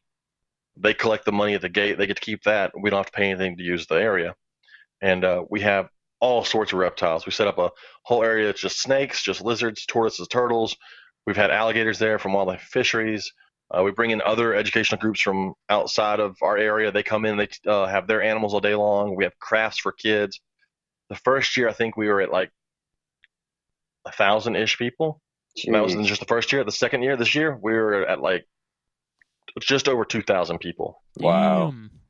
Yeah, it was crazy. The crazy part is like, so we keep all the snakes together, just so that if someone has a fear of snakes, they can still enjoy the rest of the event without having to go near the snakes. The line for the snakes, I mean, was probably to get to the first table, 30, 40 people deep all day long. And we'd walk by and talk to the folks, and no one was upset that they had to wait in line for 20, 30 minutes to get to see a snake. Like, they were perfectly fine with it, which was the one thing that blew my mind. Like, as much as these people, I guarantee the majority of them in that line hated snakes, they waited in line for 20, 30 minutes just to see them. It's like what we were talking about with Steve, the episode before last. Like, even if people are scared of them, there's just this weird curiosity that they just cannot ignore. I need to get a hold of him. I need to see if he wants to come do our reptile day this year. Dude, I bet you totally would. See if you travel up. This year, unfortunately, we did. So the first year, I have a buddy who's got a 18-foot male Burmese python. He didn't get an 18-foot. Someone gave it to him. It was already 18-foot. He had to put it on a diet. It lost like 70 pounds because it was so overweight. But the first year we had it laid out in a room, and kids come in and they could touch it and take pictures next to it, and it was amazing. And this year he had something come up and he had to cancel. But so next year I told him, like, next year I will drive down and get the snake for the day if I have to, because it's a huge draw. They get to see that. I take my like 80-pound sulcata out there for folks to see. We've got a buddy who's got one, like a big black and white tegu, one of those rescues out of Florida that you can buy. Mm-hmm. And so that stuff's just, it's cool for everybody. They love it. And to see it in only 2 years have 2,000 people at it is insane. I mean, 'cause it's really put on by like 4 of us. 4 of us do all the planning, everything, and we get all these groups to come in, and to know that like at the end of it we are tired as hell, but it's awesome. Yeah, dude, that sounds awesome. And then I've got a buddy who's got venomous, so he brings some venomous stuff. That's always a big draw for people to see. And we don't do any like take it out and look at it. It's all in cages, locked up. You can walk by and look at it. But yeah, it's a blast. And hopefully this year we can get it to 25, maybe 3,000 people. That'd be insane. But yeah, we don't have anything like that around here, man. No, we don't. We didn't. What we had Bug Day, and Bug Day had been going on for like 7 years, and it was done by the Forest Service and the Kent House, which is the plantation, and it has a decent showing. About what in the 7 or 8 years of them doing it, by like year 7 or 8, they got to where we got in 2 years. But we started going to Bug Day. We had a friend who was with the Forestry Service, and she would bring. Originally, it was like things that ate bugs, like reptiles that ate bugs, and then it just became just reptiles. We just had snakes, and we had all sorts of stuff, and we'd always have a huge line across the front of our tables. And finally, the Ken House, the plantation, where we brought this idea to them, they said, "Yeah, it's great." And I mean, they love it. I mean, we're a big draw. We brought, like I said, we brought in 2,000 people, and it's only $1 to get in. Like, it's $1 to get in. I think if you're under 3, it's free. Nice. And so, I enjoy doing that kind of. That's why I got the Brettles. That's why at some point I want to get a blue tongue skink. Because to me that's a great lizard for an educational stuff, and for how I keep my animals already. It wouldn't have to change how I keep something. Because there's a lot of lizards I like, but I know myself. Mm-hmm. I can't keep them. Mm. There's a lot of cool monitors, but I know that I'm not going to take the time for a monitor. I miss Uromastics. Right. I have that's the one lizard I do have. I have a oscillated Uromastics. He's not a huge fan of being held. You can't hold him. He doesn't really bite, but he puffs up, and he's not a big fan of it. Yeah. But he's a cool one to look at because he's blue and orange and red and yellow. They oscillate. Those are amazing. They're cool lizards, man. I don't know what it is about those in particular that that was probably one of the first lizard I ever had was a Uromastics. Well, I mean, you're talking about a lizard that likes to bask at 120 degrees. Right. That's insane. Yeah. Although monitor folks are like, well, we keep ours up to 150. It's still crazy for me when I'm thinking my Kenyans at 95 is extremely hot. Yeah, that to me, that's hot. I mean, you think about it, Euros, I mean, they're in like the harshest conditions as far as heat goes that you could possibly experience, and they thrive in it. Yep. They're such a cool. They remind me of a turtle without a shell. Yeah. I can see that. We need to do a Euromastics episode. And they almost don't drink, right? They mostly get their water from like vegetables and stuff. I've never seen mine drink. I have water in there because, and people are gonna hate me for this one too. I cohab. I have a little sulcata that I had nowhere else to put it because I'm waiting for it to grow up big enough so I can put it outside. And so he lives in there. The sulcata will go and like lay in the water bowl and drink. I've never seen the Uromastics go near a water bowl. I never really gave mine water bowls. Like I'd offer them water periodically, but I would never see them drink. Well, they're funny too because they like to eat like lentils, like dried lentils. Yeah, so every now and then I'm sitting in my reptile room, you go crunch, crunch, crunch, and look over, just munching away at dried lentils. I gave mine birdseed. Yeah. To me, they're cooler than bearded dragons. Definitely. And my wife has a bearded dragon to rescue that someone gave her for her classroom, but I just think it's cool. Lizard. They're little dinosaurs, man. They got the tail and the wacky with it, and it hurts. So he's cool, but I wanted something I could take for educational purposes that I could take out that's a little more impressive. And I want a good looking northern blue tongue that kind of fits my. I know I can find a million like Indonesian blue tongues everywhere, but I want a good looking northern at some point. And I don't have the patience for a monitor as much as I'd like to have a full grown Savannah or a black throat monitor to take stuff. I know that I can't do it the way it needs to be done. Right. Because yes, I could get one and put it in a 4-foot cage and it will survive. But that's not how it should be done. That's just how people have done it. And see, more people need to be like that, man. Like, it's okay to say, yeah, I can't do that. I'm not going to do that. Like, you don't. Well, and see, so I've got sulcatas. Yes. Yeah, exactly. I've got sulcatas, and 2 of mine are definitely stunted. They should be much, much, much bigger. And it's my fault. I kept them for years. I fed them, took care of them. They're fine. They're alive. They're doing great. But they didn't grow the way they should have. And it's obvious. But then someone gave me my like 80-pound now male sulcata. And at that point, I was like, all right, I'm about to change how I keep tortoises because I obviously can't keep this thing inside. It's 80 pounds. And so I built a whole outdoor pen. And it's so much fun now to go outside and just watch these tortoises do what they do. Just walk around, eat, and come up to you. But I see all these people buying sulcatas at a reptile show. And I'm thinking, they're not going to do that. They're going to do what I did, unfortunately, for years. They're going to put this thing in at most a 55-gallon tank with a heat light on one side, no UV, and wonder why it's all misshapen and why it dies and it never gets big. Yep. And so that scares me. Like seeing that kind of stuff at reptiles. So that's the same thing I talked about before, like with other podcasts. Is retics scare me. Yep. So many people buy retics now. So many, man. It's people are buying retics and berms for like fur snakes, and that's well. And the problem is horrifying. And people are sitting there going, "They're a great fur snake." And look, I'm not going to disagree that there are parts of a retic or berm that make them a great fur snake. Yeah. They eat for the first year. Yeah, they eat. They can be puppy dog tame, and they come in great colors. Those are wonderful. But when they're 10, 11, 12 feet, that's a lot of snake. All the rest of that temperament, all that good shit goes out the window at that point. Like at that point, the negatives far outweigh the positives. Yeah, absolutely. And And that scares the shit out of me because there's not a million people buying dwarf retics. That's not what they're buying. They're buying mainland, get 18, 19-foot retics. And what worries me is you don't see that many 18-foot retics out there. So where the hell are they all at? I know where they're at. They're dead. I mean, there's like you see people producing them like crazy, like a certain individual out in California that's cranking out many bunches of retics. It's like, where are they all going? And he's but one of the reasons why they became big, because obviously YouTube, and I talked about it on our podcast. The problem with YouTube is, it's not real.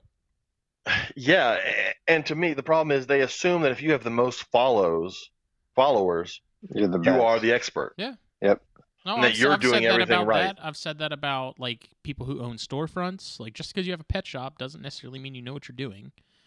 There are plenty of good exotic pet stores that do what they're supposed to be doing, but there's a big majority of the ones I've been to, I was not impressed with.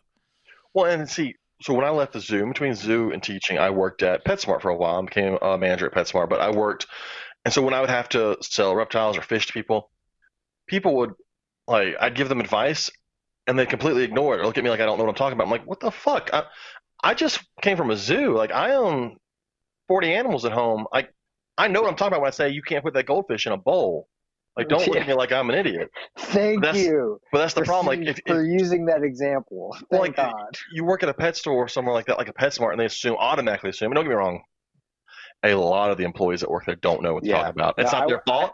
They don't. I've worked at PetSmart, 2 different locations actually. Yeah, but sometimes you get someone who knows what the hell they're talking about, and it drives me nuts for them to not listen. And they'll go, I'll do it anyways. And you can't tell them. That was the one reason I was like, I got to leave this, because the whole not being able to truly tell them no. Because sometimes I'll be like, no, I'm not going to sell you that. And then they'd complain and we'd have to sell them that. All you have to do is tell them they won't get their money back when it dies. That was my sale. Some lady wanted to buy an angelfish and stick it in a 4-gallon aquarium. She's like, it'll be fine. It's just for my son. I was like, okay, but I'm going to sell this to you, but you can't return it if it dies. Look. I had a kid and his mom come in because, first off, Louisiana, I don't know how it is in South Carolina, but Louisiana has 5 million festivals. I can tell you right now, this whole issue with coronavirus, that's who it's killing. I'm sure there's probably 70 festivals that haven't happened because of the 3 weeks we've been out. Jeez. But there's a festival for everything. I had a mom and a son come in, and a little critter keeper was a baby iguana that he won at a fair. Nice. Oh my God. I'm like, who the hell is giving away baby iguanas? And she's like, wanting to buy supplies for it. And I was like, no, you don't. You don't want to buy everything. I don't know where to start. And then obviously it's always that, well, it won't get, if we keep it in a small cage, it won't get that big. I was like, that's not how that works. That's not how that works with anything. People, because that with fish, they're always, if I keep it in a small tank, it won't get big. No, it'll die early. That's what happens. Its insides continue to grow when its outside doesn't, and it dies. Or that's how that works. I love when the fair would come in. That was when people could tell no. When people come in, they're like, we need 200 goldfish. Nope, go away. Nope. But people would come in with the goldfish they won, and they would, I just want a bowl for this. Well, no, you can't put it in a bowl. Well, I've always put mine in a bowl. Yeah, but they die or they don't live long. Mine live for a long time. How long did it live? 6 weeks. You realize that goldfish should live for 30 years. Well, mine never lived that long.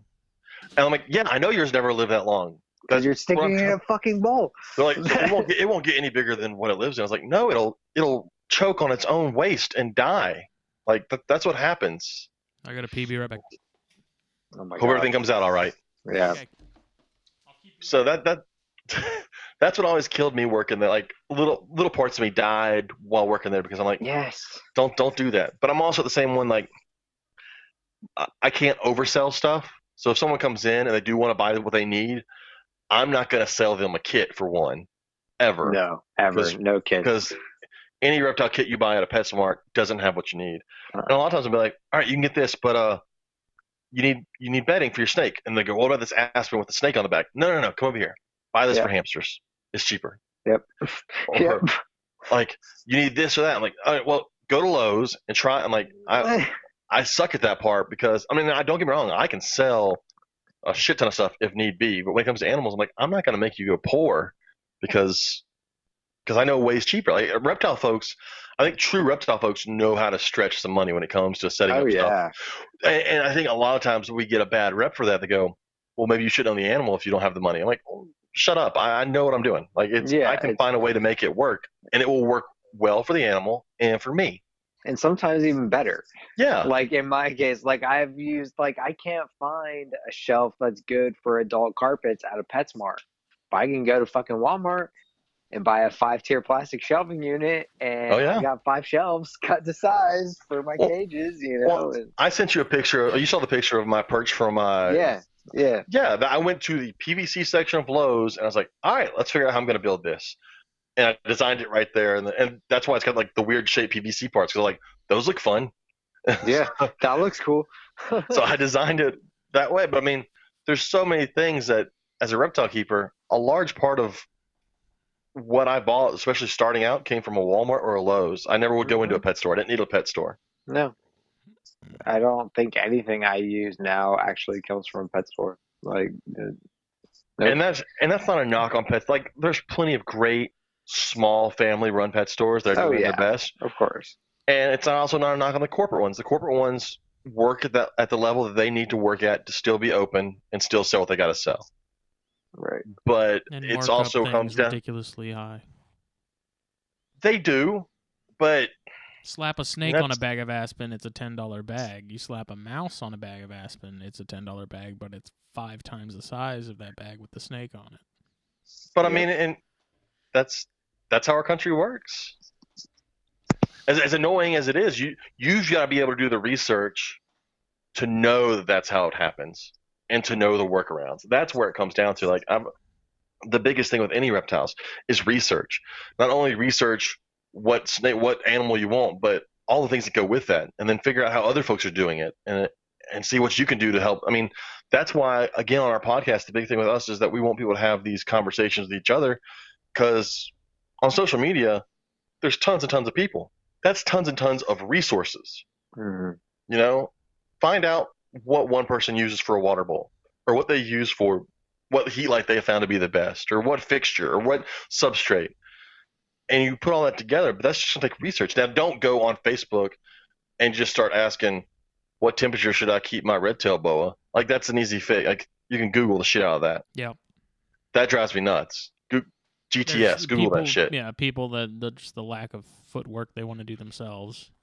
But I mean, go to a Facebook group and go to, if you got a boa, go to a boa Facebook group and type in substrate or type in bedding and see what other posts people have made about substrate or bedding, and then message somebody individually. Look, hey, you're using that. Do you still like it? Have you changed it? You know, that kind of stuff. People got to talk to folks.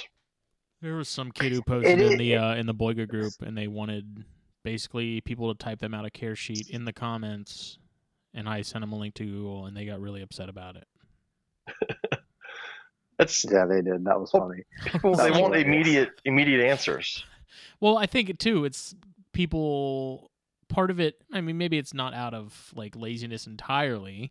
There is a degree of that. But I think a part of it too is people feel like their situation is different from others that they've read about, and so they feel that there needs to be some sort of specified answer, even if it's not a specified question, where they feel like maybe their circumstances are different, and so they have to ask this question. Well, and I get it too from I understanding wanting to ask the person you know that owns that animal, because you want to ask someone who has it instead of just finding a random care sheet on the internet. I get that.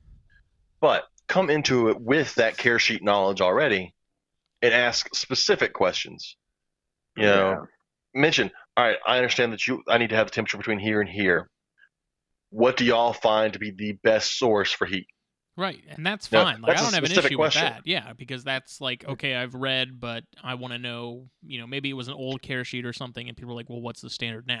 Yeah, and that's what I was going to say, because, I'm sure even now, like, if you go on a lot of the places if you type in carpet python care and on Google, you're still going to find plenty of places that tell you they need to be kept at 90 to 92 degrees. Yeah. And that's just simply too hot, that's very old school thought. I remember when I got into it, boa constrictors, the hot spot was like 95, and I'm like, now I'm like, damn, that's hot. I don't think I have any of my thermostats other than Samboa's over 88. Mm-hmm. Yeah. Most of that stuff is cranked pretty low, and they do great at it. Yeah. And that's what I So prefer. My carpets at 86 to 88 is my money spot. I think I put my Brettles. I knocked the thermostat to 83 because I figured right up next to the heat pad or the heat panel it'd get pretty warm, and then the thermostat is on the back wall, like 6 inches down from the heat panel. Mm-hmm. And I was like, my two biggest don't even have heat at all. They're at whatever the room is. see, I can't do that. I'm fat and I sweat and I can't do that. They don't have any heat. Like my room is not an ambient room. Oh, really? Yeah. They don't have a heat. That's because they're bulletproof. They do fine. Superior Morelia. Which is weird when you think about an animal that comes from, because we're talking about Eurymatics earlier, coming from an area that's super harsh and very hot, which is basically what Brettles do. They come from an area that's super harsh and very hot, and yet they do fine at cooler temperatures. Like, just because it's hot there doesn't mean that's like they didn't choose it to be hot. Yeah. It's just hot there. Well, that's the thing I've learned the most with chondros is like operational temperatures is kind of what I call it. You know, nocturnal animals aren't operating in the middle of the day when it's 95 degrees outside. They're operating at night when it's actually the lowest it could be in that 24-hour period. And it may be 120 in the middle of the day in Alice Springs, but that Brettles isn't wandering around right then. Right. That's not a basking temperature. That's how hot it is that day. That's a go hide temperature. Yeah, it comes out to bask when it's cooler. Yep. So that's why I keep a lot of my stuff on the cooler end, like chondros and stuff. I just like they're not operating at higher temperatures; they're operating at much more like what we would find comfortable. Yeah, like and that's where if someone wants to ask questions like on Facebook about that, I'm okay with that question. Like I get that, but don't just come out here and say what temperature should I keep. Come out and show me that you've done some research. Mm-hmm. I found this and this. What have y'all found to be the best option? Those are the kinds of questions I think you've got to show. There's plenty of people out there that will answer your questions no matter what. Spoon feed it. And there's people on the other side that are like, I need to see some evidence that you are trying. Yep. I am trying, Jane. I'm trying. I swear. I swear it's to promises. I'm trying. How's the podcast been going? It's fun. I enjoy it. We work around Carly's schedule because I'm a teacher, so I'm off on the weekends. That's super easy. But she works healthcare. She works at a nursing home, and so she works weird hours, and we find ways to work around it, and it's worked out so well.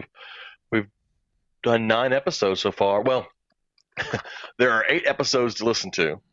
I remember that.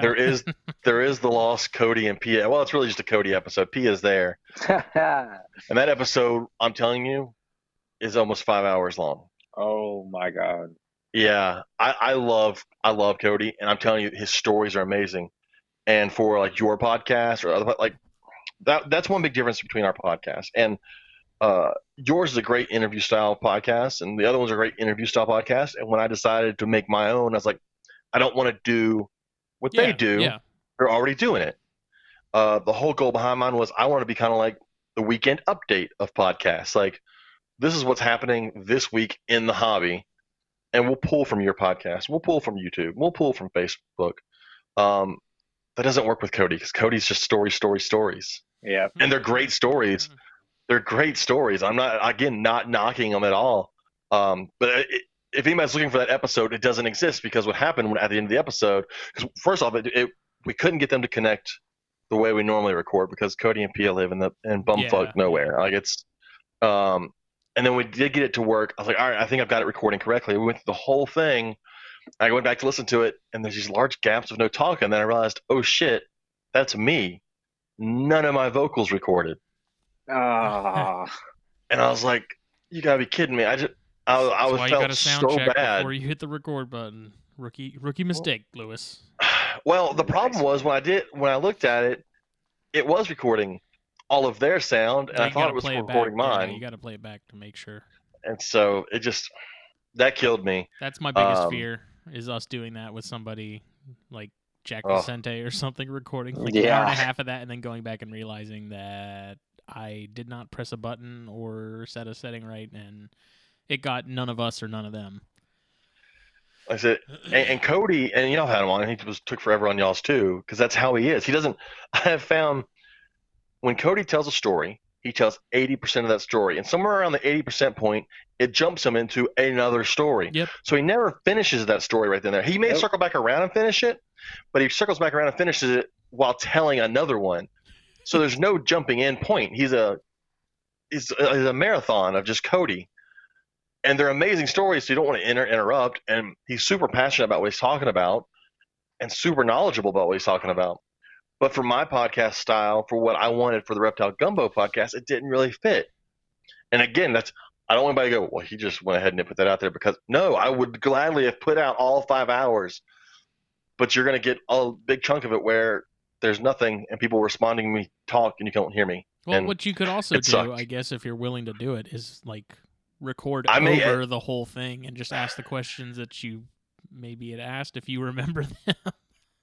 I thought about it at the moment. The problem is a lot of it isn't questions that I ask. It's just I chime in with Cody talking, and I don't know what I said because there's a lot of Cody. At some point, I may release just like the Cody parts. Like just the Cody, that's probably still 4 hours. But just the Cody talking part. Just make it up as you go, man. You know, just see what questions you could ask and what flows with what he's saying. You know, just make it up, man. Come on. It was a long podcast. It was a long podcast. Like I said, my main goal was to be very much and you were on it, Justin. It is just a weekly update, just what's going on in the hobby. Yeah. And chime in with what we think. And the reason, and I've said it before, the reason I chose Carly as my co-host is because of who she is and how she is. I didn't need someone like me who's been in the hobby for almost 20 years. I didn't need that. I already had that.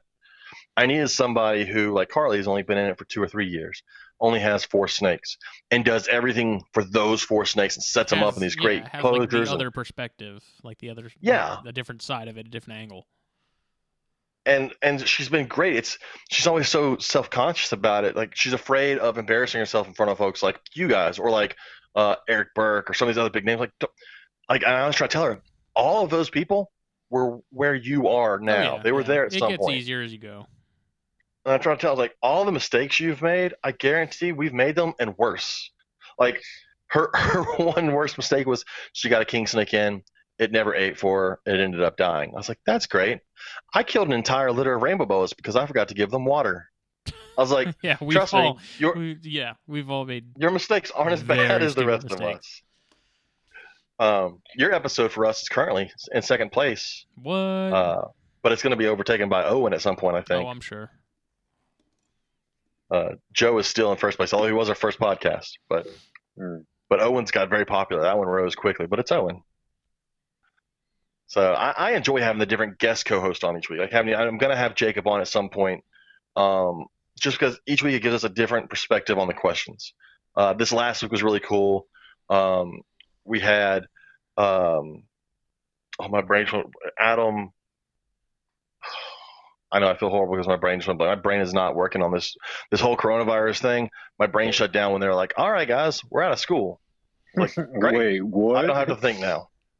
Adam Wickens from Wickens Wicked Reptiles, because I always talk about his videos on YouTube, and so we had him on this past week, and it was really cool getting his perspective on a lot of stuff, especially since he's on YouTube all the time. And so I've enjoyed it. It's been a blast. I just hope people like listening to it. That's the other thing. Like every now and then we'll get a message from somebody who's like, "Oh, I really love that episode," and I'm thinking, "You sat there and listened to me talk for 2 hours?" Yeah. Really? And you enjoyed it? Like my wife just started listening to my podcast. She's almost caught up now, but like I've been doing it for a month and a half before she listened to the first episode, and she's married to me. So it just always amazes me. And like I said, and Carly, the excitement she brings and the enthusiasm she brings to the whole podcast is great, because I've got a very jaded side. I've been around long enough that I try not to be, but it's there. We can't help it. At some point, you become jaded on some of the stuff. But she's not there. And so it's great to have that chime in every now and then. It's fresh. Yes. That, and I get to make fun of her for 2 hours every week, so that's fun. Yeah, I mean, how can you not? Much love, but Yeah. You know, And like I said, anybody that's ever met Carly, like she's hard to explain. fantastic. It's her enthusiasm, her excitement. It's contagious. I mean, I don't know how much you remember, Jacob, because you great, were man. you were Okay, all right. shit faced. But I remember. I got to hang out the day before. Okay, thank you. I got there before you did. hey, Jacob. So remember when y'all were playing cornhole and you lost? Do you remember any of that? Yeah, I remember all. Yes. Do you remember like when Billy kept throwing the beanbags at your nuts? Vaguely. Nope. Vaguely. I was going to tell you, it wasn't only Billy. Huh? It wasn't only Billy. Oh, I remember you throwing stuff at me. You guys were all throwing stuff at me. Where did you end up that night? My Jeep. Him and Andy Middleton were cuddled up nicely in Jake's Jeep. It's a cute little couple. That was the first night. The second guys. that was the first night. The second night I slept in the driver's seat. Yeah. Oh, I told Justin the worst part about that whole thing was I didn't talk to nearly as many people as I wanted to. Like I barely talked to Justin while I was there. Yeah, he did. I don't know what I was doing. Yeah, my problem was like I was inside. Told me to. Well, and I couldn't pull myself away from the collection inside. Like once it emptied out and there were very few people in there, and I could just walk around and really just look at everything. I was in there for a big chunk of the night because I mean, when am I going to get that close to a black mamba? Really? Yeah. Right. So, especially but yeah, I wish I had talked to more folks. Oh yeah. Freaking monster. Yeah, that collection's insane. And the fact that what we saw in those few rooms is not all of what they have is the insane part. Yeah. So. Yeah. Yeah, because they had just gotten something new. I can't remember what it was, but I was like really excited to see it. And then I remembered it's probably in their room. I'll say their bedroom's another Montaigne room. Yeah, because they got some new stuff. Oh, it was I think they got some of those Pariah Schultzi, if I'm not mistaken. I was really excited to see that. That's probably one of my favorite species as far as like arboreal vipers go. Yeah. And it was in like the forbidden zone. The forbidden zone. I wouldn't want to go in Cody's bedroom. Well, they also have a Gila monster. Did you see the Gila monster? Oh yeah. Yeah. I want a Gila monster. I want one. Yeah. I think if I get the money, my wife will let me have one. So I think at some point I may get one because it's fairly easy to get venomous stuff. As your buddy told you, it's fairly easy to get venomous stuff here in Louisiana and get a permit for it. Yeah. We're not like Florida. Well, here it's even easier. There, you just gotta like have a pulse, right? As long as you have a pulse, you can have a pretty much a pulse and a wallet. Yep. I remember the first time I went to a hot show. It was when Daytona still had a hot show done at the same time. It was the last year they did it, which I think was 2005. So you had the main reptile show, and then you had to go outside and upstairs into another room and pay to get into the venomous show. I remember walking in there and seeing like a boom viper on a table for $65, thinking, "Holy shit, it's only $65." Mm-hmm. And then I got to thinking, well, that makes sense, supply and demand. I mean, these things have lots of babies. They're the ball pythons of venomous. Well, yeah, and the supply is a lot, and the demand is not that much. So yeah, they have to be $65. You can't ask $650 for it. There's only a handful of people buying them. Mm-hmm. So I was like, nowadays, though, I feel like you're not even a keeper if you don't have a gaboon. I do want one at some point. I've been told I can't have any venomous until our daughter goes away. So I've got she's 9. I got 9 more years, and then I'm getting a gaboon viper. I used to 9 more years. You don't know. She can be there with you until she's 40. No, her ass is going to college in 9 years. She's getting out of here. But I miss not working at a zoo. I do miss working with venomous.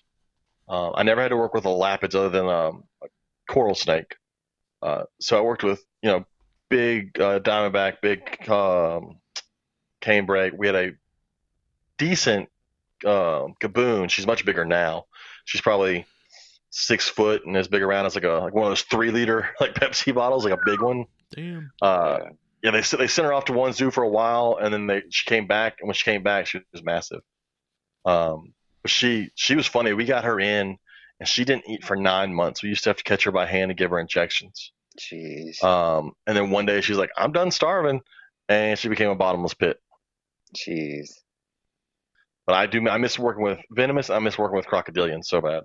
Mm-hmm. If I could own a Chinese alligator, I'd have it. Nice. Why? They don't get as big as Americans. They're fairly calm. They're this cool like gray and black banded color. They have these little smushed alligator faces. They're awesome. We had one at the zoo. I loved that thing. I would use it for education programs. I'd go catch it, and it would like you just catch it. Like you walk into the enclosure, just pick it up. I mean, he was probably 3.5 foot. He didn't care. I was like, I want that. And I think max size for those guys is pushing like 6 foot. That's not too bad. Yeah, the problem is they're CITES. They're protected. Like you can get them, but there's a lot of shit, and they'd be super expensive to try and get one. Yeah. So it's probably not going to happen. And I keep telling my wife I'm going to buy a house that has a swimming pool, an in-ground swimming pool, and then I'm going to just turn it into an alligator exhibit. And she's like, no, if we have a pool, we're going to use it. I was like, I'll build you an above-ground pool, and then we'll have an alligator exhibit in the in-ground pool. Yep. Yeah, she's not going for that. Compromise. No. Boo. Boo. Like, I miss, like, you go to the zoo and you see someone cleaning like a lion yard, and you know the lion's not in there. It's locked up inside. The person's just cleaning the yard. I'd be cleaning like the Nile crocodile pool, and people would just walk by and assume the Nile crocodile's on there. And they go, "Oh no, it's right over there." I'd call their attention to it. I want you to know that I'm in here and it's there. I'm better than the lion keeper. I'm in here with it. I would point out that it's. I mean, it was obvious one day because one day the Nile came after me, and that I almost shit myself. But yeah, going in, I miss working with crocodilians. They're a ton of fun. You can feed your husband to one like Carol fucking Baskin. See, I don't need to see the show. I understand that reference without ever seeing the show. Oh my god. I fully understand everything that has happened. I've seen the meme. I've heard people talk about it. Carol Baskin. I started playing PUBG Mobile on my phone again. You know what my little name tag thing is? Carol fucking Baskins? Carol Baskin. So it says you were killed by Carol Baskin. Nice. Oh my god. Carol see, like I said, I don't have to waste any time. You've helped me. I now know the whole show. Dude, no. It has to be experienced. That was like we were talking to Adam Wickens on our episode last week. He was talking about he had watched like the first 3 episodes, and there's apparently like a drug dealer on there. He's like, yeah, the drug dealer is the one with his shit together the most on the show. I was like, It's bad when the drug dealer has his shit together more than anybody else. He like killed a federal agent or something like that, and everyone just glosses over that fact. He didn't feed it to a tiger, so. I don't know. I thought the most normal, like, well-adjusted one of the bunch was the guy who was missing his legs. Dude, that's what I said. I said he seems chill like with that guy. He seems like the most civil one there. Not the guy I'm ashamed with a lit cigarette in his mouth. I'm ashamed for humanity that show exists. Like every time where I'm like, man, we can't get lower in life at what we'll watch. I don't think Netflix is like, yes, we can. I don't think it's a thing of like us being proud of it. It's a fact of like, this is real.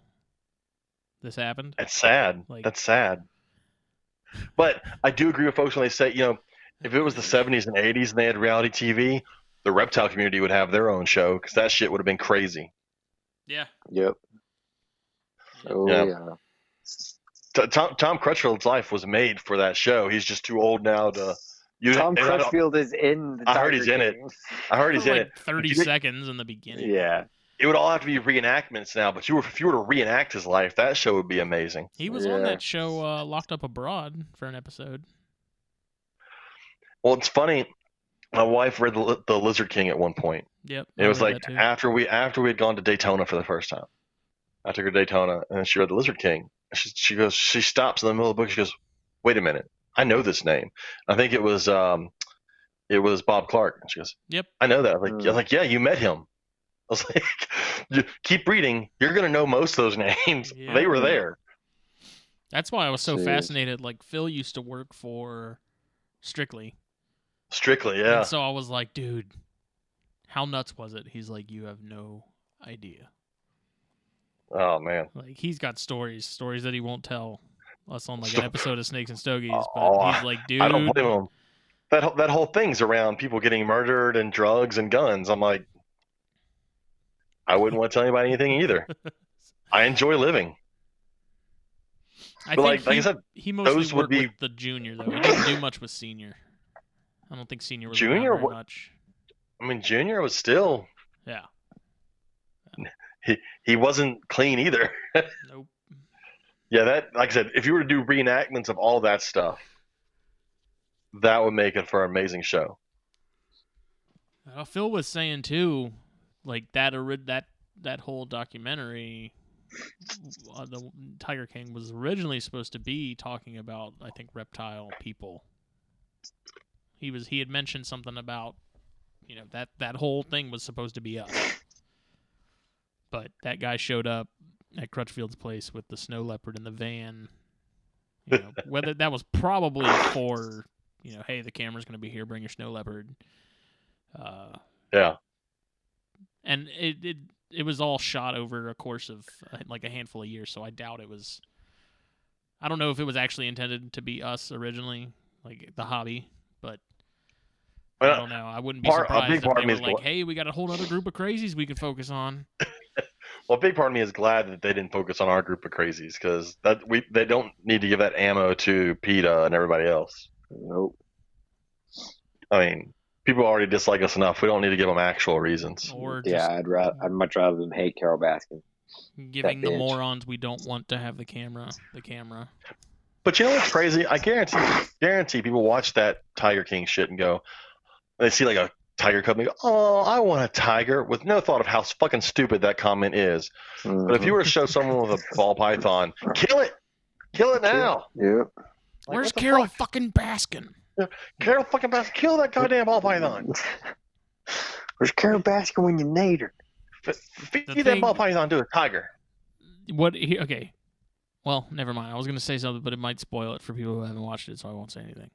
Spoil it. I figure if they haven't watched it at this point, they're not. Okay, they're like true. Me. They're choosing not to. So, like the biggest mystery out of that whole thing isn't where Homegirl's husband went. It was the fact that how are you in a gay relationship for 16 years and not gay?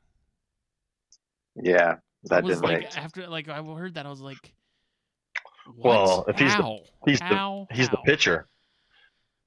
Doesn't matter. Doesn't matter. If you're the pitcher, and maybe he didn't kiss him on the lips. Maybe that's his. No, they definitely did. No, he's gay then. They showed it. No, he's gay then. That was like the one thing. Well, he after left it was Joe all for over, a woman. I was like, how do you do that for 16 years? Like that's. Well, here's the thing. We've already established meth and tigers. We've already established they're not sane. So it takes a crazy person to make that comment. I'm looking for logic where it doesn't exist. I don't know. There's no logic there. Meth and tigers. That is the logic. Fucking tigers. But see, here's the problem. Netflix, full of amazing documentaries on nature. Probably full of amazing documentaries on tigers. I guarantee no one that's watched fucking Tiger King is searching for that documentary. You know why? Because no one got eaten. Carol fucking Baskin. Baskin. That's what you do. Carol fucking Baskins needs to go to Asia and look for endangered tigers. Then someone will watch and care about endangered tigers. Yep. Just to be like one of the employees that wasn't really involved in it, just to be a fly on that whole fucked up wall. No, that wall's probably too damn nasty to be on. Fuck that wall. Yeah. No amount of Lysol will clean that wall for me to want to be on it. What a strange. I feel like coronavirus shows up to any of those folks and says, fuck this, I'm not infecting these people. We're gone. This will handle itself. They'll get eaten by a tiger. They don't need me to speed this up. Carol fucking Baskin will take care of it. Yeah. The reunion episode in a year is just piles of tiger shit in Carol Baskin's yard. Here's all of them. Yeah, I'm sure she regrets doing that whole documentary, because I'm assuming she went into it saying people will see the hero that I am, and ended up coming out like, yo, you're guilty as shit. You're like the OJ of the decade. Depending on how many zeros are in her bank account now, will determine whether or not she gives a shit about what happened on that episode. She was making bank off of the freaking park before the documentary showed up. Did you see where I saw something where it said OJ said Carol Baskins was guilty? I'm like, he would know. Right. Yeah. The pro himself. Oh, Tigers don't wear gloves, thank God. If the paw don't fit, you must have quit. And they don't drive white Broncos. They eat white Broncos. This is true. Or husbands. I just, man, like I said, white husbands. I don't know how to describe it. I couldn't tell you why it's worth watching. I think it's just because the whole thing the whole thing is just so out there that it's like there are many hours of David Attenborough documentaries on Netflix that are definitely worth watching before you ever click on Tiger King. It's just every episode you're like, man, this couldn't get any weirder. And then it's like, oh, wait a second. It always gets weirder. Yeah, it never stops. It's just a rabbit hole that's just like, holy shit. I'll pass.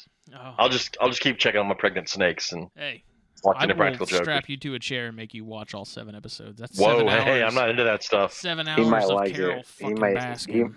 He might like it, so I would. You ain't strapping me to nothing, big boy. That's a fight I'd actually like to see.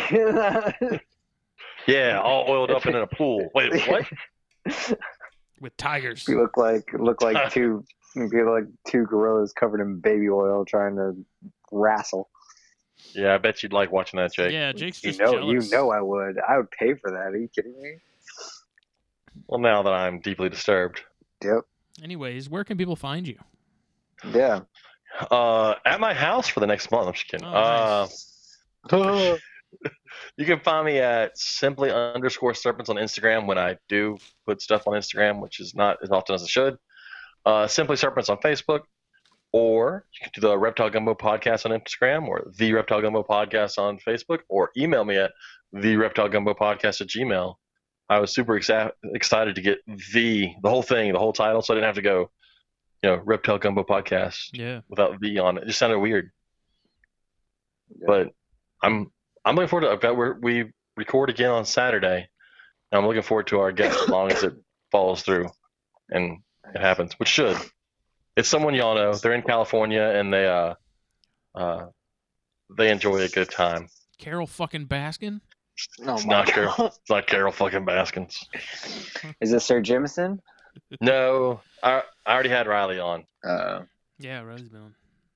Oh, who is it? I know who it is. Wheeler. It is Wheeler. I'm excited about that. I haven't seen him. People out in Cali, so I haven't seen him since Tinley, and that was a fun trip. Wheeler's great, man. I love that guy. Which I'm hoping to do Tinley. They moved it to this summer, and I'm a teacher, so I can actually do that. It's during the summer. Yeah. So I'm hoping we go to Tinley in June. Oh yeah, man. At some point, I'll make it back to Daytona. Come on. You need to come visit us. I haven't been to Daytona since 2009. So it was fun last I got to get back too late. I heard it's getting bigger. Yeah. That's what she said. I need to Hey. I need to see if I can go this year. I don't know. To Daytona? Yeah, I want to, but Is there going to be a mad rush for cigars and you can't make it? No, but I'm going to have time off for the wedding and stuff in October, and so I don't know. See, you don't have my boss, so you don't know what it's like. That is your own damn fault, because what I did when I got married was I got married the week before Daytona so that I could honeymoon in Daytona. Boom. Yeah, I'm not honeymooning in Daytona. Well, we got married, and then we went to Disney World for her and SeaWorld for her, and then we went to Daytona. She got the beach, and I got Daytona that weekend. So it was a whole long week. She got her stuff, I got my stuff, because we only got so much vacation time. We both worked at the zoo. We took it off at the same time, and that way I still got Daytona, which is the last time I went was 2009 when I got married. Nice. So I honeymooned at Daytona Reptile Expo. Do you have any advice after being married for 10 years to young bloods like me and brats? I mean, get married. Well, you'll be eventually. You'll always hear like the she's always right thing, and that's never been in me. Like, no, the right person is always right. Like, and if you're married to the right person, they'll also understand the right person is always right. You're walking on dangerous ground, Lewis. You're gonna get some people in trouble. At some point, like I was lucky enough. I'll tell you this: make sure if whoever you're marrying, they're your best friend. It makes it a million times easier. Even if it's Carol fucking Baskin. Oh my God. Make sure she's got Miami Tigers.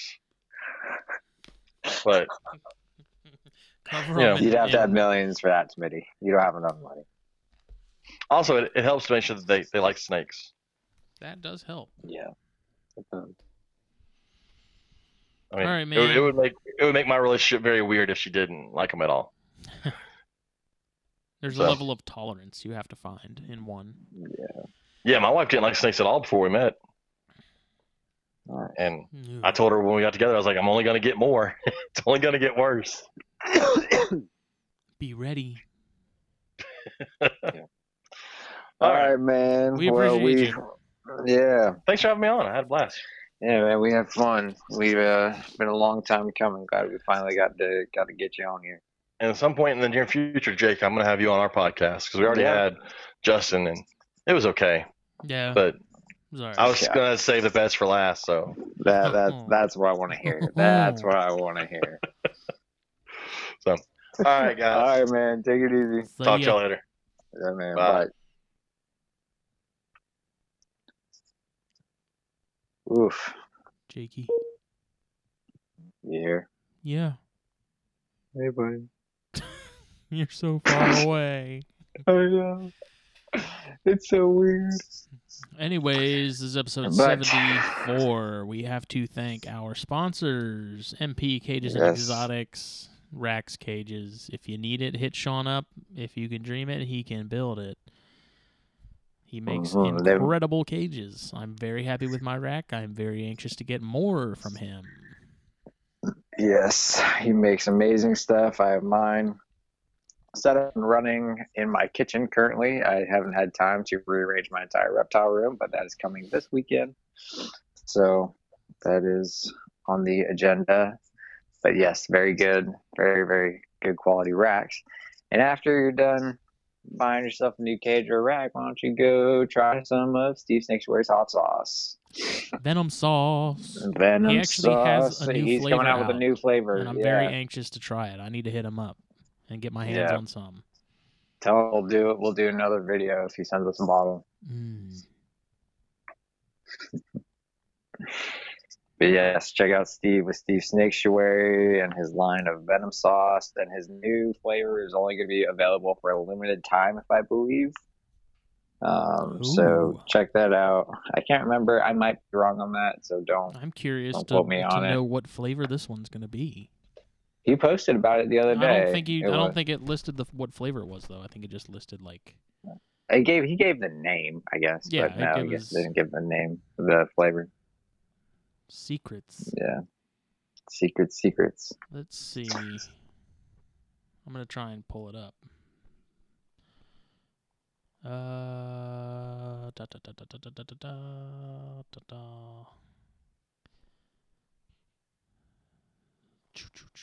Oh wait.